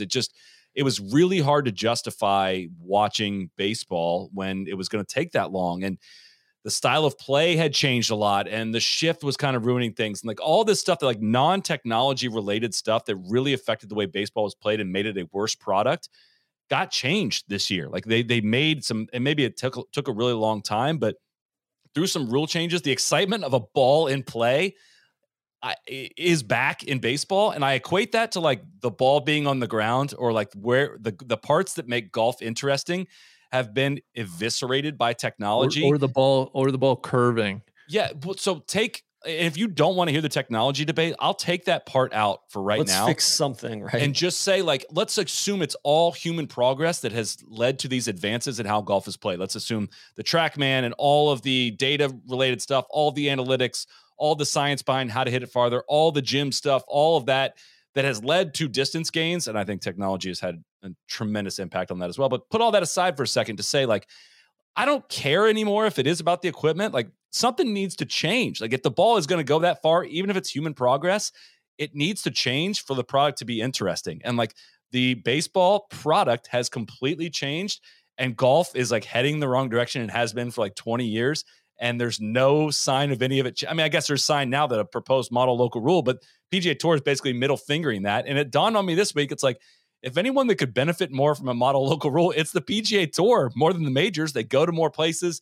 They have more places like River Highlands that are 6,800 yards and 7,200 yards that don't have the options to go back. And I don't know. It just kind of clicked for me this week of like being reinvigorated, a sport that I really used to love watching and faded from for a lot of reasons, is kind of back thanks to some rule changes that have made it way more tolerable. And I don't know. It's taken me a long time to make that comp to golf. But Randy, I'm curious your reaction to that. Yeah, I think it's valid. I think hand in hand with that is the rule changes in baseball, as is being evidenced by our beloved Cincinnati Reds.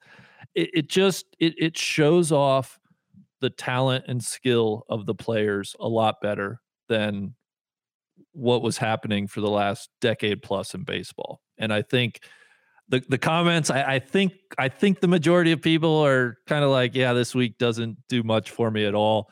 I realize this is a small sample size, but just for me personally, watching PGA Tour golf week to week, not taking out the majors, it's just I don't know who is truly good at what. Like I feel like golf has narrowed the variance of like skill, and is everybody like when everybody's a good driver, nobody's a good driver. And that's just very boring, I guess, to watch. It's not enticing. It's not enthralling. And so I think that's where, for me, golf finds itself a little bit. I don't think the product does as good a job as it should, highlighting and showcasing the absolute skill of its players. And then, the pace of play, the time of it, I think that's a real consideration as well. I would be all for trying some type of shot clock or some type of mechanism in which to speed up play and make guys make decisions faster or make shots under more uncertainty. Like if the wind's up, I when we're talking PGA Tour golf, I just think it's a little bit needed week to week to hold my attention. I think face collapse too, right? Yeah. Peter Costas' suggestion. Limited swings with the driver, and you gotta put that into your models. You gotta put that in. It's just like the margins are so thin, right? And it just feels like like a week like this just evolves into a putting contest, right? And whoever makes the most 15 to 20 footers has a shot to win, and everything else gets kind of squeezed out in that equation. I mean, again, so we've gotten to the part of pro golf where the companies are no longer telling us like, oh, the distance gains year to year are not happening anymore, right? It's becoming harder and harder to convince people on that. Yet it's become a self-selecting cycle of like it now, when there was 10 long drivers in 2012, now there was 20 in 2018, and now there's 40 or whatever you want to call, whatever the cutoff is. But like it has grown to the average ball speed on the PGA Tour in 2011 was 166.81. And this year on the PGA Tour, it's the highest it's ever been, shockingly, 173.04. That's a massive leap. That is an enormous, enormous leap just in ball speed in the last 12 years. When post Pro V1, post 460cc drivers, like it is going to become a bomber's game more and more and more in the future, even with no more technology changes. And like the end result is, if you didn't like what you saw this week, and you're anti-rollback, like I don't know how you net out there at this point. I really don't. They go hand in hand. Do you like? I know baseball's used the minors to test stuff out. Do you do that with Mackenzie Tour or Korn Ferry Tour or Latino America? They should. Really hard. That's really hard. That's really hard to be like, you guys play a different equipment than we'll play that you're going to be judged on when you make it to the big leagues. That's a tough one. That's a tough one. Baseball, it's the comps are not perfect, right? Like baseball is played with one ball and it's the same game at each level. And like the product is watching that one ball. The ball's different this year in AA. They have a much tackier ball. Like the equipment is not uniform throughout the minor leagues of baseball. But what it's worth acknowledging, like the situation's very different when it comes to golf, right? Like there's different golf ball offerings, and the stakeholders have a say here. But whether or not we like want that to rule out is ignoring the obvious that they have. If I were the PGA Tour, though, I would look at what is it? The Canadian Tour? Is that the Mackenzie? Are they the same thing? Mackenzie Tour and Latino America are like the same thing now. Now they're PGA Tour Americas, I think it is. Yeah.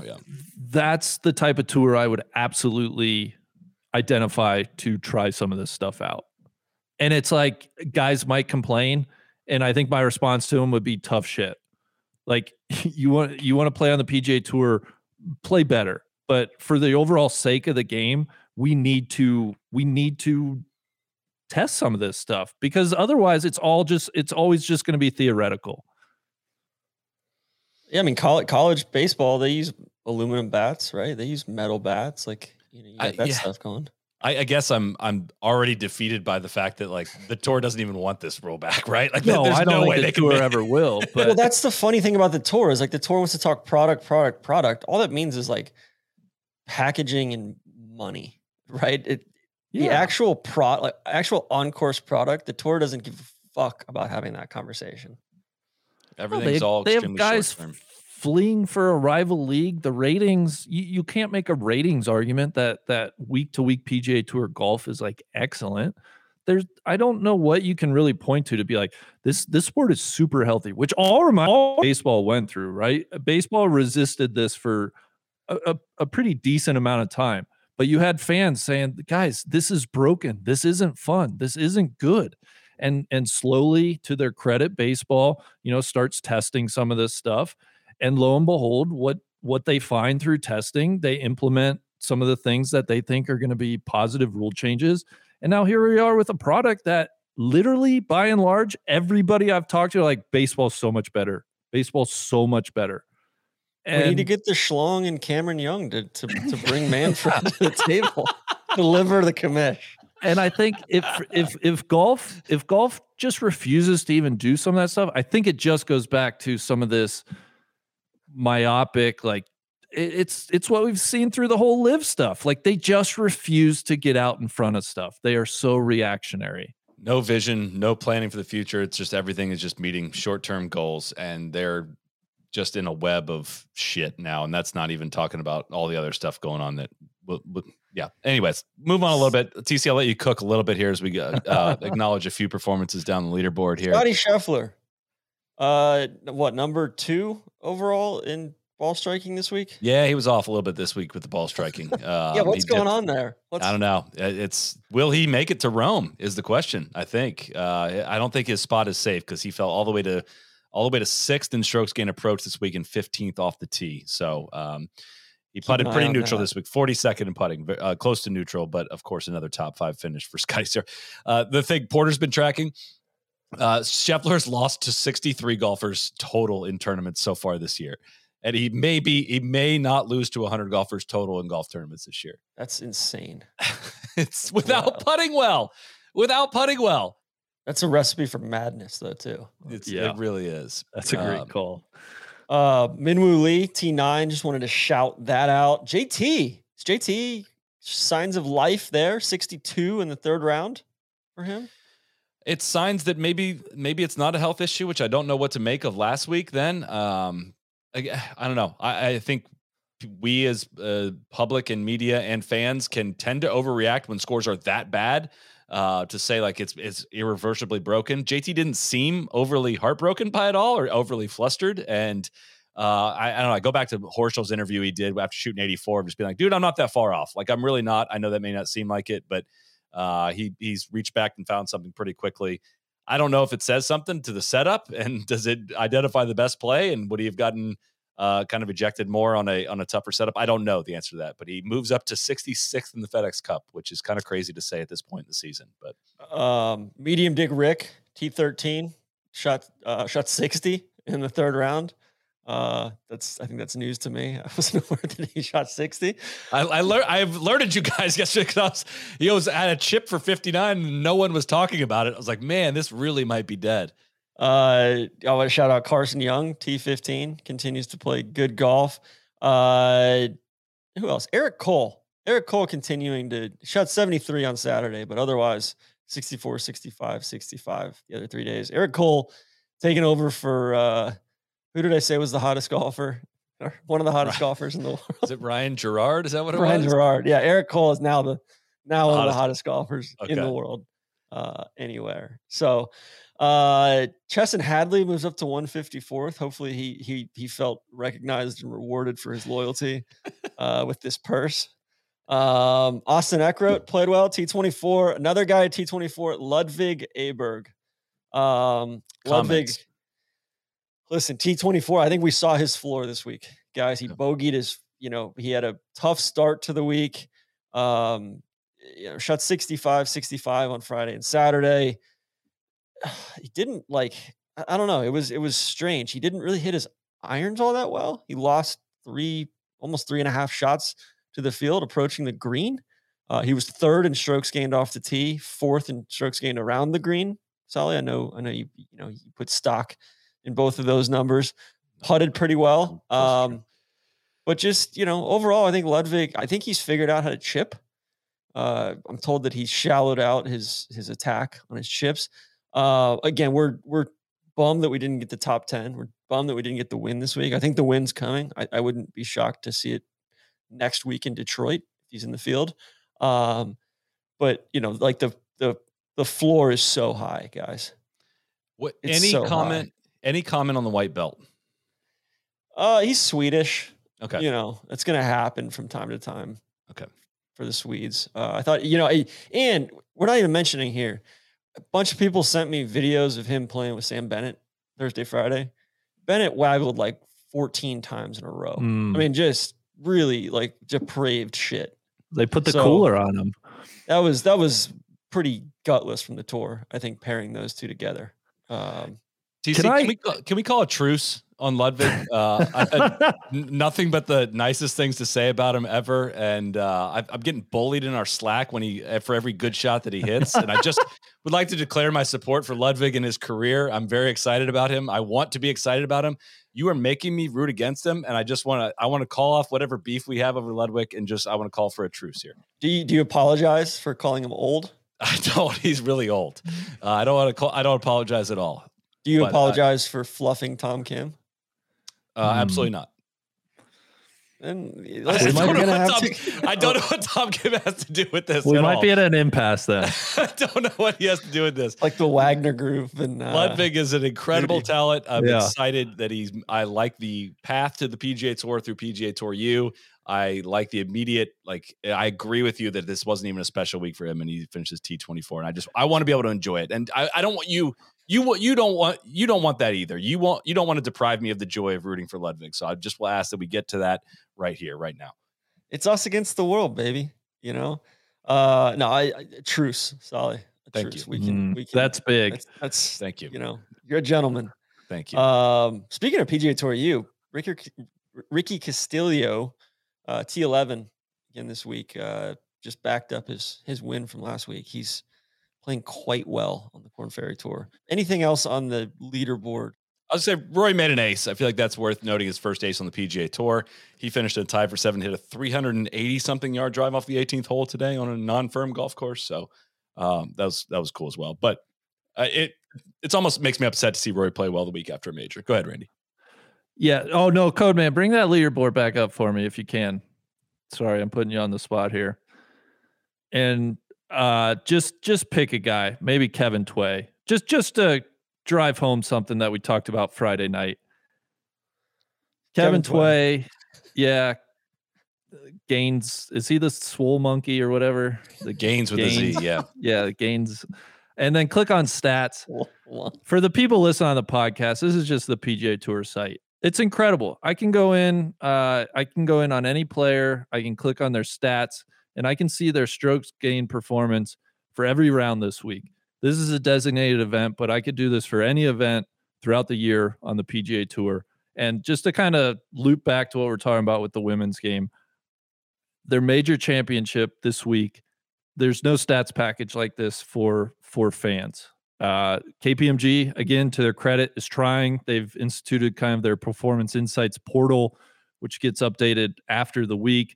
But to get granular stats on the women's game is impossible. But I do want to shout out at the U.S. Women's Open at Pebble. For the first time, they're going to have shot link all across the course on every player. So we will get stats packages like this. But when we talk about the disparities between the two tours and just what are the little things that make the men's game a lot more approachable, interesting to talk about, think about, discuss, et cetera, it's just stuff like this. So thank you, Cody. Randy, that's all I have. I cede my time. Chef. You should thank the volunteers as well that make that. Who are the ones out there doing it? Oh, we got to shout out the volunteer that picked up Leona Maguire's tee mark. During the rain delay, she marked her ball with a tee, and volunteer just said, "Oh, I'll pick these up," and picked up, and she didn't know where to put her ball back. And we got to shout out Fake Seth Waugh as well. Fake Seth Waugh, the rules official, was on the first tee today as well. So, any concerns about the pro guys? Not yet. No. Don't you think he's exhausted? Yes, he's like has young kid at home. Father. Too. Yeah. Like, I'm not concerned. We're monitoring, but we're not concerned yet. Of course. Right? Morikawa missed the cut. John Rahm missed the cut this week as well. Yeah, I think this was a tough one. After all the shit that's gone on in the last month, coming off the West Coast U.S. Open, flying to this for a designated event. Yeah. I think any weak performances this week, I think were understandable. I think, if you will. Gentlemen. Yeah. This was the 13th designated event of the year. This is the final designated event of the regular season. How do we think that they've been so far? It's like pretty uninspired. Hand up, I literally would have said, Randy, how many designated events have been played thus far? I've been like, I don't know, 6. Well, so I think you're counting majors in the players, right? I am. Yep. Right. Yeah. So 17 total. Okay. Yeah. I mean, the PGA Tour year is we're almost done with golf. I think they're overall a positive. I think it's still better than what was before, right? I still just have a harder time getting up for it, knowing hey, this was never sustainable. This is it's hard to see them just throw everything up in the air and, whatever the hell is going on with the Saudis, which I don't think any of us really know what's going on. Everything just feels like, how do I say it? They're just running in place until we find out what the future of golf looks like. I've lost enthusiasm for this season, which has been a really good season, a really good Scotty Rahm duel. I actually, for once, think I kind of care about who wins the title at the end of the year. I don't even want to say wins a FedEx Cup because I don't actually care about that, but I want to know who emerges as the champion between those two by the end of the year. And I feel like I've gotten just cold water thrown on it by the last several weeks. I don't know if you guys feel that at all. I feel that too. I think it's really tough to do these designated events the week after a major. Yeah. That's, Heritage felt flat.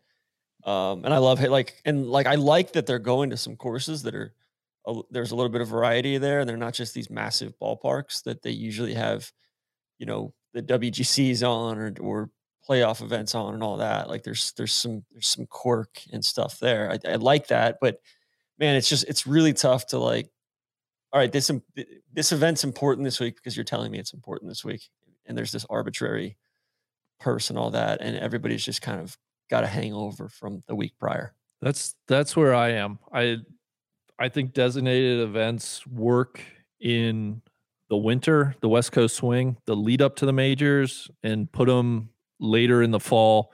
But it just, to me, they don't really work as much around the major championships because the majors just take up so much oxygen and attention. For me, I'd look to how to capitalize a little bit on the fall season, but that like the January through March should be like sweepstakes time. Yeah, like the tour owns that and kind of try to abdicate a little bit in the summer. I want to get your thoughts on this, Cody, but this kind of dawned on me relatively recently. I'm like, why do I feel like the Memorial is losing some steam?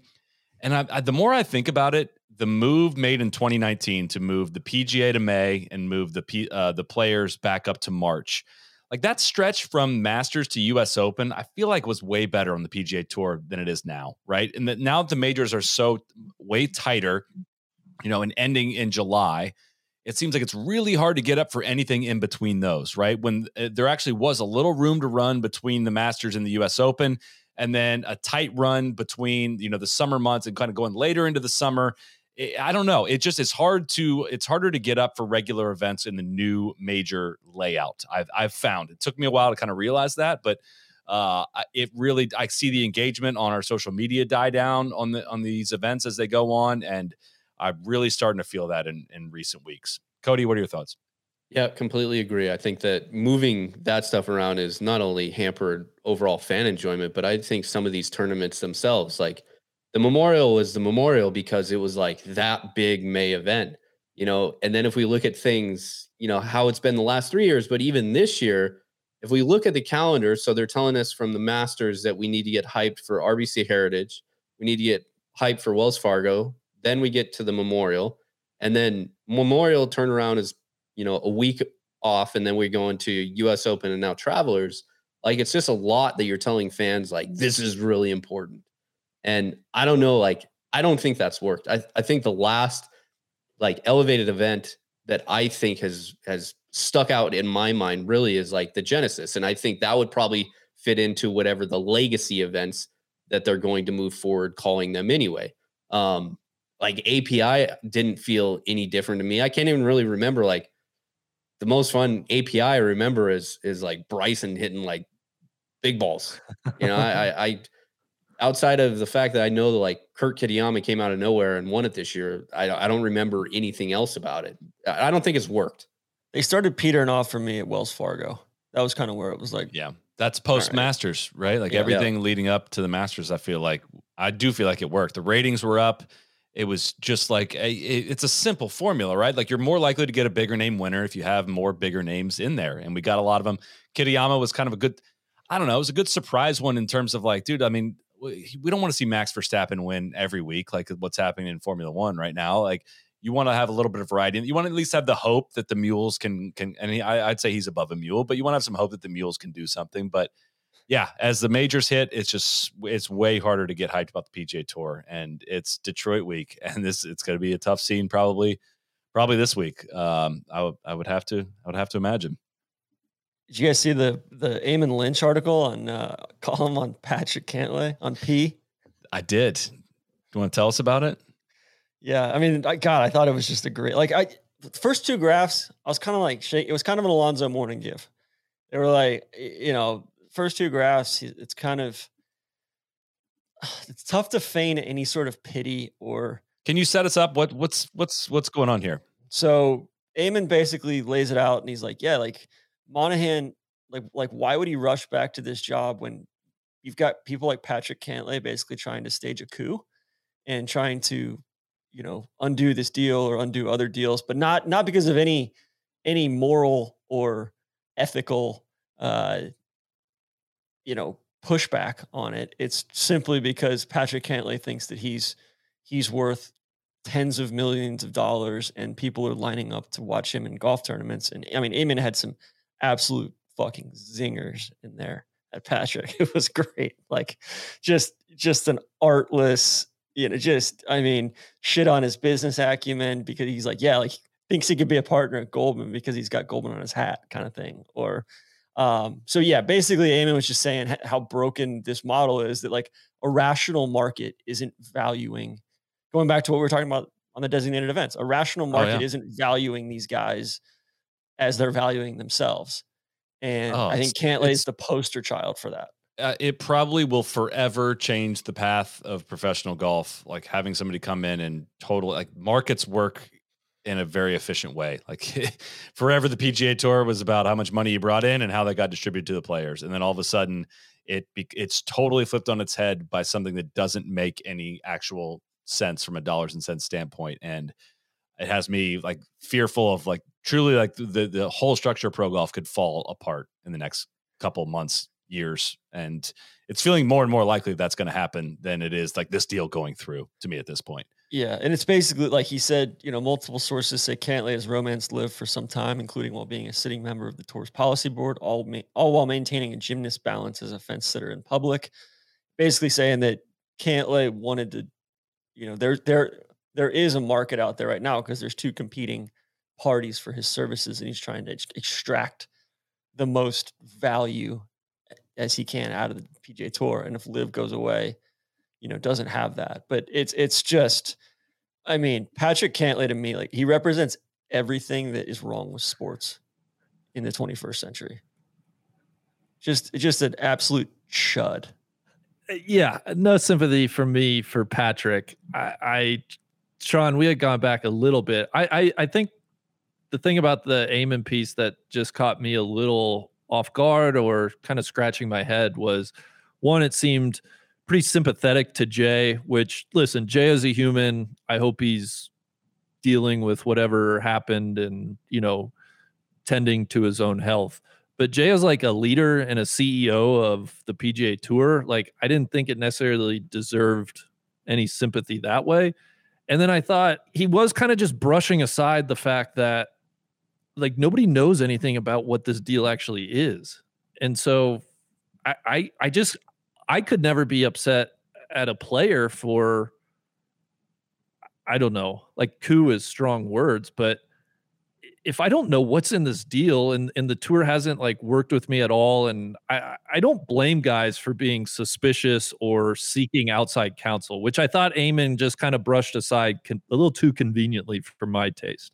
And I was kind of like hoping for, hey, here is the coup that is being discussed here. Like, it kind of glances past that. I don't feel like that was really reported this week. That like Patrick Cantlay is staging a coup of some kind, and maybe I missed that. Honestly, I'm hesitant, especially hesitant to do this part of the show live, and I'm hesitant to like comment on anything this week and in recent weeks, because I feel like all of us, and players included, I don't mean to say us as in players, but like all of us sitting here plus the players don't know what the fuck is going on, or there's something going on that has been kept very secret, right? Like we're trying to dig in on a bunch of different things, not really gaining much traction, but I have a ton of outstanding questions that are so high level that it's really hard to dig into any serious details. Like, how does this get approved by the players? When does that happen? Like something happened with the board vote that was supposed to happen on the 27th of June. Multiple sources had mentioned that to us. That got quietly changed, I would imagine, because there's just no details to vote on at this point. I imagine Jay's health may have changed some of that, but how does this get past DOJ? Jay and or someone from the PGA Tour will be going to Congress on July 11th for an open hearing with Stolen Yasser Valor, Richard Blumenthal. On this. Richard Blumenthal has summoned them for that. What is that spectacle going to look like? What is that? There's a whole level of geopolitics of somebody's going to have to greenlight this at the government level for a reason that I can't fully explain yet, for this to go through from an antitrust perspective. And then there's a great article in the Washington Post this week about all of the other leagues, how they have gone away from their nonprofits and how they've gone into, how they've gotten antitrust exemptions and things like that. And it doesn't feel pending or imminent on the PGA Tour side. And I don't understand enough about that world to present any kind of story to the audience on that. It's just fucking confusing. But also, on another note, like the lawsuits just evaporated. They went away. Which, yeah, now that happened, right? So the lawsuits are dropped without prejudice. It feels like we're at an entirely different negotiating table now. And without prejudice means they can't, as I understand it, they can't get picked back up. Even if this deal doesn't go through, Liv can't now sue the PGA Tour, which like doesn't, I can't even tell who that benefits. Like, I don't have the game theory here to Like comment leads on me this. to believe that there's got to be some sort of breakup fee in there, or because otherwise it's like, yeah, like why would I mean, I guess the Saudis got what they wanted with the, Jay and Yasser sitting on CNBC next to one another, and that's the tacit approval that they wanted, just from a visibility perspective. But at some point, it's like you look at that and then you kind of play it out, and if this looks as unlikely to follow through on so many different levels, then like, yeah, you kind of can't blame the tour for doing the job, like doing the deal if it got rid of the pending litigation and there's seemingly not that much downside risk. I said without prejudice. It's with prejudice, which means Yes. it can't be picked up. Apologies. But but that's where I'm like, is the tour capable of playing chess? And No, that's every inkling I had says no.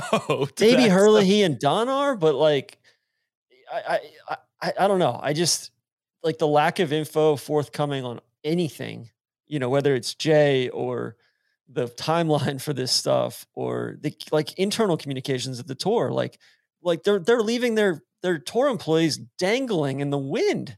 They have no idea what's going on. Which again, like smartest like level that it possibly could be would be, again, I'm just like left to speculate on all of this stuff, would be like, hey guys, like we'll take barrel fire for now. We know it's not going to go through, but we'll be in a more advantageous situation when it doesn't go through. And I'm fine to take the barrel fire in the meantime. And we can't say that part out loud to you guys, but that's like best case scenario, I think, for them at this point. But again, then, so like like it sounds like this is going to take a while, no matter what, right? So when all this stuff came out, I think I don't think we emphasized it enough yet. I think we were one of the leaders in saying like, hey, we're early in this. This is not a done deal. I think a lot of people thought it was a done deal when they went out on CNBC and said, we're merging operations here. And it sounded like it was done. That was what the big shock to all of us was like, how do you even get it through player approval when they don't know about it, all this stuff. But if it's going to take a while, that means it sounds like Liv is going to continue into 2024, which I did not think that on June 6th. It sounded like Liv was over because I think I had assumed this thing was going to be fast tracked a lot faster than it will be. Absolutely. And that's like, what does Kat think? How have we not heard a word from Tiger on any? I mean, I guess, again, if you don't know any details, what's the benefit in speaking out on it? Although, like, I don't know, at some point, like, is Tiger just rolling in his eyes at these guys? Like a Cantlay, or they're like, hey, like I left you this shit. Like, you've said this before. So, like, I left you this, and like, this is what you did with it. There's a great, and I'm sorry he got canceled, and Louis C.K. bit about like God coming back to the world after seeing like what we've done with it.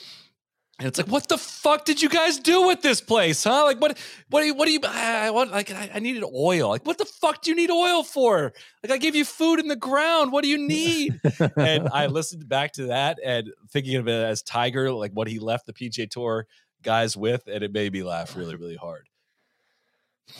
And it's like, yeah, even from like a governmental perspective, Congress, and then also like the DOJ, like there's still like a majors investigation out there as well. Like there's all sorts of collusion and wage fixing there. Like there's like, it's not just the tour, right? Like the entirety of golf is kind of potentially getting upended here. Well, it feels to me a bit like, I don't know, I was a little too young for this, but I remember the 1994 strike in baseball of like, you guys played it really fast and loose with the trust of the fans here. Like you bitched and you fought over the money side of this, and you middle fingered all the people that drive the value of this. It's a little bit how I feel as a golf fan of like, dude, it is a huge turnoff to watch all of this play out over the last couple of years, and has greatly messed with what I love about golf and what I would think a lot of people love about golf. Like it's a little bit interesting to like follow the ups and downs of this from week to week, but we all are here because we like the sport and we like the game and we like the competition at the highest level. And they are really flirting / maybe have ruined people's trust in this competitive level of this sport. That's where back to Eamon's thing, his last paragraph, it said, it's unclear whether Monahan will return to the PGA Tour. It would be understandable if he opted out, because what is the appeal of a job that's been reduced to scavenging in order to meet the grotesquely inflated price tags his players put on their own charisma, a value that a rational market has shown no sign of supporting. What are the chances? Go ahead, Rainey. No, I like that. Yeah.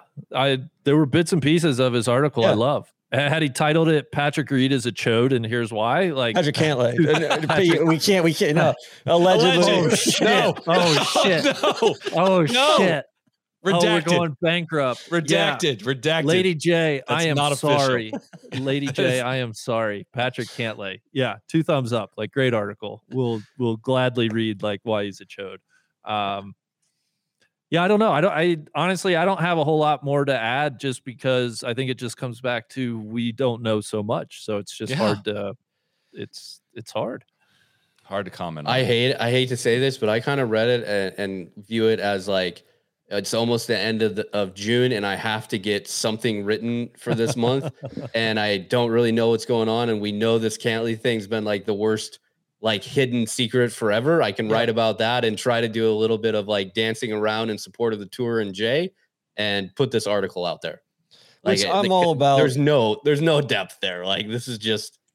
Well, this is everything I that think people have it's been saying for months. I think it's extremely valuable to get the Cantley stuff out there. True, Personally. but I mean, still, there's not a lot of depth there. There's no depth there. Do you think it's weird, the lack of reporting around the Monahan situation?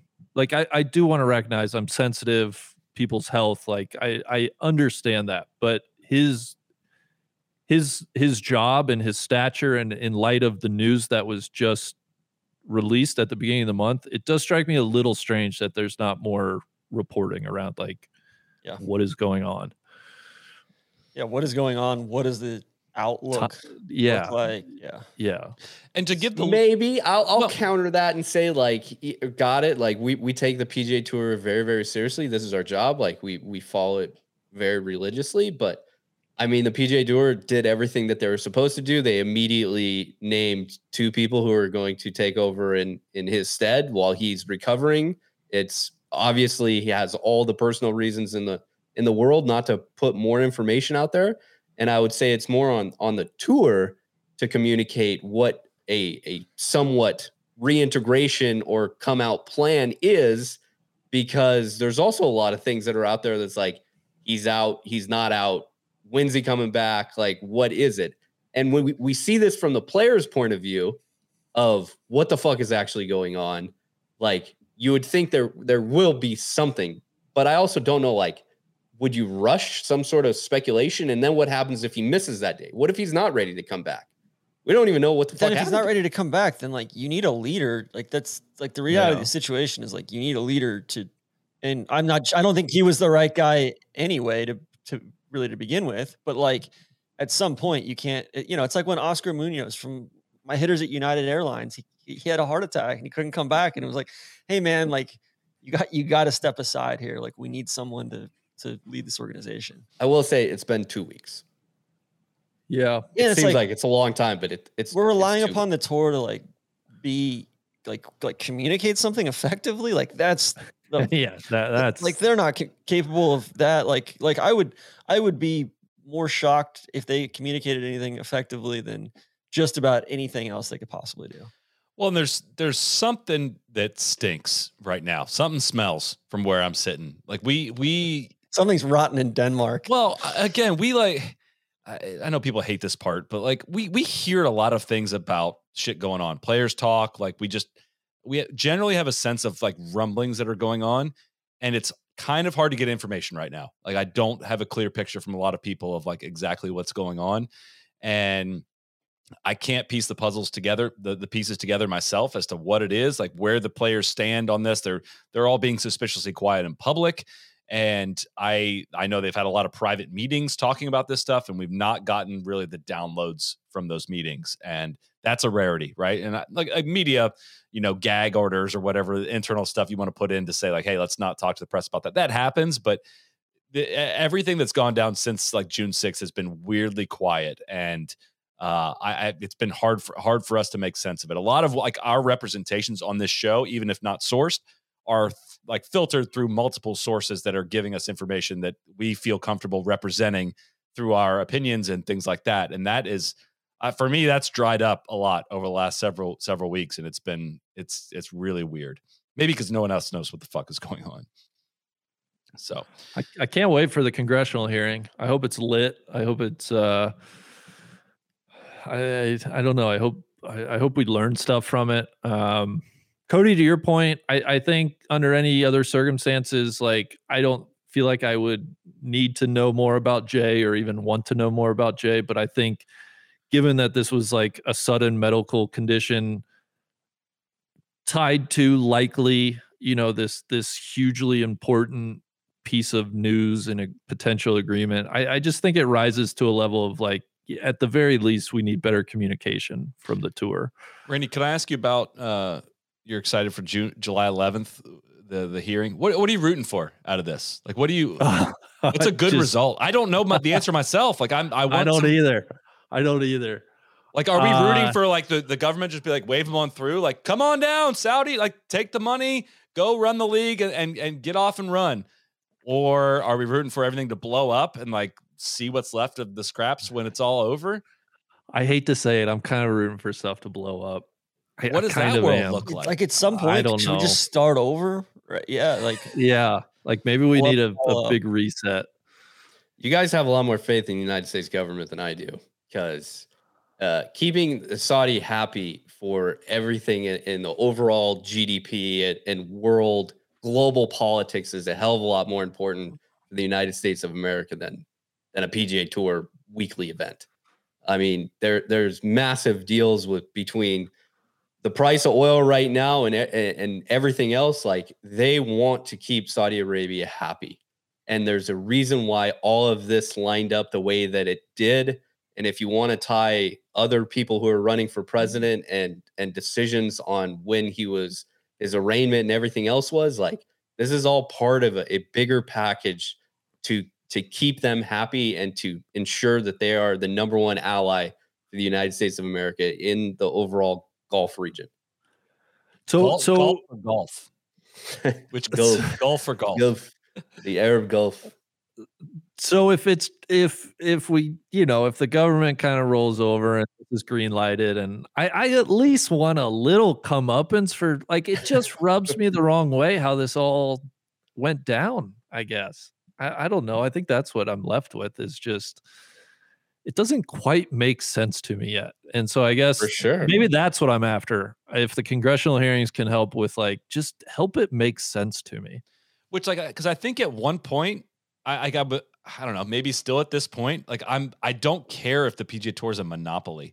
Like, I don't care if they have antitrust violations, if it means that we have a good, strong, competitive golf world, right? And like, do I think it's like they're the best and most? I think they're the best and most capable of anyone that exists currently to present that, right?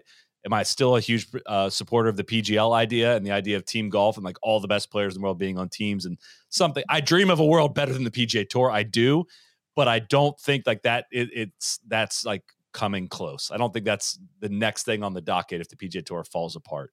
I think it's like fighting for scraps at that point. I don't know if people start their own tours. I do not know what happens if this thing all falls apart. At some point, can we just get some fucking adults in the room? Right. Like, I think that's what Jimmy Dunn's supposed to be, right? Like, I think that's the whole. I mean, he's not been there very long, and he comes in to say like, "All right, I'm doing this deal now, guys. Like, this is my but thing. You guys are capable he's about still this." a board member. He's not like the dude running the show. He's not the CEO. He's not the commissioner. He's not the deputy commissioner. Does he become that? I don't think he would have any desire to do that. Like, Jimmy just wants to play golf and probably be the hero on this stuff, right? He wants to save the day, but he doesn't want to fly around and beg Comcast and Waste Management for more money, you know? Come on, baby. Commissioner job pays really well, but it doesn't look like that fun of a job. I will say that. That's for sure. Big. I hate to say it because I think that date is going to be like an extreme letdown, because what I think we're going to learn is that basically it went down the exact same way that we've heard it so far. Like, oh yeah, Mr. Jimmy Dunn sent a WhatsApp message, and then we flew and had lunch a couple times and played golf, and he closed the deal because he closes the deal. He's like the expert negotiator, right? And then Ed came in and was like, okay, well, this is like structurally what we need to put together because that's what they're really fucking good at. Do you think we maybe learn a little bit about this, whatever the hell's new venture is on July 11th? Maybe like that's my hope. Like explain to me what the hell this thing is going to mean. How does the tour plan to keep its nonprofit status? And how do you not owe the back taxes from all the blah, blah, blah years? That's a good fucking question. That's so many questions. I wish I had answers for the audience, but I'm just dumping this out here of like how confused we are. Randy? The last thing I'll add, and we can get out of here because this is long, but in a vacuum, do I care about if the PGA Tour is a monopoly? Like if we're just speaking to like pro golf, it probably doesn't upset me more, but I think I do care in a wider sense about, listen, if this administration is taking a stronger stance against monopolies, and they have, then I do think like if the PGA Tour deal is rotten, then I kind of am like, be consistent. I want the rules applied consistently, which is like totally separate from my enjoyment of golf. But I do think it's like at some point, like the monopoly stuff has to matter a little bit. I think I don't know. I'm trying to think of this in terms of other sports, and again, what makes golf different is, there's an ownership group and there's a players union, and all the three major sports in the United States, right? And there's not that obviously for a member run organization where the owners, quote unquote owners, are the PGA Tour players, right? So what I worry about is what has happened over the last many, many years is the tour being the only option. And we're kind of stuck watching a stale product that has no incentive to improve in any way because it's not driven by any kind of competition. And we've seen all the things that have changed on the PGA Tour, which we have screamed for many, many years, just with the existence of LIV. And I guess I'm struggling to know where that blame gets put other than like on the players to like take some ownership in the product, which is what I was so encouraged about the designated event model was like, this was the players saying, here's what we want. We're going to show up enthused, excited. We're going to do walk and talks. We're going to entertain you. Like we are here to entertain you. We've heard the criticism and we're going to do it. And maybe golf can't be fixed in that way, right? Maybe that flame has burned out this quickly. But at least it felt like for a little while there, that golf was trending a little bit in the right way, very slow progress, but I don't know. I'm long-winded now at this point. So can I get two shouts before we go, or one shout out and then one, shout out to Podrick Harrington, one for delivering a very memorable podcast appearance this past week. Got a lot of great feedback from a lot of people on that. Please go listen to that if you have not. Also, the podcast bump is alive and well because he won on the Champs Tour this past week. Want to give a shout out. Uncle Yost, my Uncle Yost Lauten lost a tough one in Germany this week. Thurston Lawrence edged him out, but Uncle Yost is delivering, and we do appreciate that from him. But that was a short putt he missed. Short putt he missed on the 71st hole, and then par 5, 18th hole he did not birdie, and he ended up losing by one, unfortunately. And long rumored and had since been, I think we've even talked about this, but Riviera officially announced as the venue for the 2031 U.S. Open. Yeah, those LA golf fans, man, give them a back. Did you guys see that feature or like that piece on like hospitality and stuff for Pinehurst for next year? I tweeted that out. Yeah, shout out to the Pilot, local newspaper. I appreciate that, TC, supporting the local. I'm a friend of journalists. I'm a friend of journalists everywhere. Yeah, except for the Pilot, you only get like 3 free views, and then they fucking hate. You know, good information shouldn't be free. But yeah, it's just concerning. Like, I get that maybe it wasn't the best experience in the last couple of times they've had it at Pinehurst because they had too many people. Like, we can talk about that as well. But when you consistently now are taking away grandstands and adding in like these premium viewing areas and like reducing the amount of juice from our national championship, that's not cool. Not good. So the article, just to explain, so people who didn't read it, basically said that for Pinehurst, and we're used to have like super high spectator numbers at Pinehurst, in talking with USGA, they said that they are going to continue for next year the model of having more of these high-end, venues instead of general spectators on. But I don't know if you guys quite remember this or not, but Pinehurst, North Carolina, the middle of June, number one, it's lightning storms every single afternoon. Number two, it's like 100 degrees with like 90% humidity. So maybe that is what's best for the fans out there, is having a little bit more, cover everything else like that. But I agree. I don't think it's going to be like as extreme as LACC, of course, was. But Pinehurst, I understand it's like, we like to call it, the cradle of American golf. You need to pack that place in. And the lack of, overall GA is going to be rough. Yeah. And it's one of those things, like, I get it. Like, it's not the easiest place to watch golf either. All the greens are elevated and, there's kind of some tough viewing angles there. And I'm not anti-corporate hospitality either. Like nobody's like, nobody loves hospitality more than TC here, baby. Talking about the ultimate C-suite experience. Yeah. We just got to keep it in proportion, right? Yeah. Guys, I'm concerned about that. I'm happy that Riv, I think it's going to be an awesome for a U.S. Open venue, but God, we don't need to have these venues out like 40 years. It's a little ridiculous when like I filled in that name there and I looked at it, I was like, I can't even think that far ahead. Like, what the hell are we doing? I mean, Ludwig's going to be like 70. Yeah. Freddie's fucking kid's going to be running the podcast by the time we get to the end of the list. I'll save that for another show. I'm beat, guys. It's just worked up about a lot of things as we go into Rocket Mortgage Week, which I'm psyched for. Is the 313 challenge back this year? I'm assuming it is, TC. I will keep you posted the more I learn about it. But Code Man, thank you for running the ones and twos, TC. I know you're battling through a migraine today. We appreciate that. Randy, appreciate all the insights you've brought into the men's and the women's game. Shout out to all of our listeners and viewers that tune in live, all the live comments.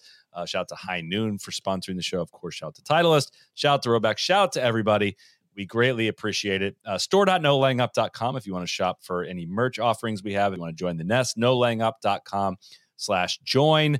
I think that is it. I am going to go rest up a little bit. It is time. It's a lot of golf watching this week. So, Solly, we're done with live shows for a little bit on the men's side, but we're going to be back for the U.S. Women's Open. We're going to be covering it all week long. Very, very excited to get out to Pebble, check it out, watch the Women's U.S. Open from there. Greatly look forward to that. Thanks again for tuning in. We'll see you back here soon. Cheers. Be the right club. Be the right club today. Johnny, that's better than most. How about in? That is better than most. Better than most.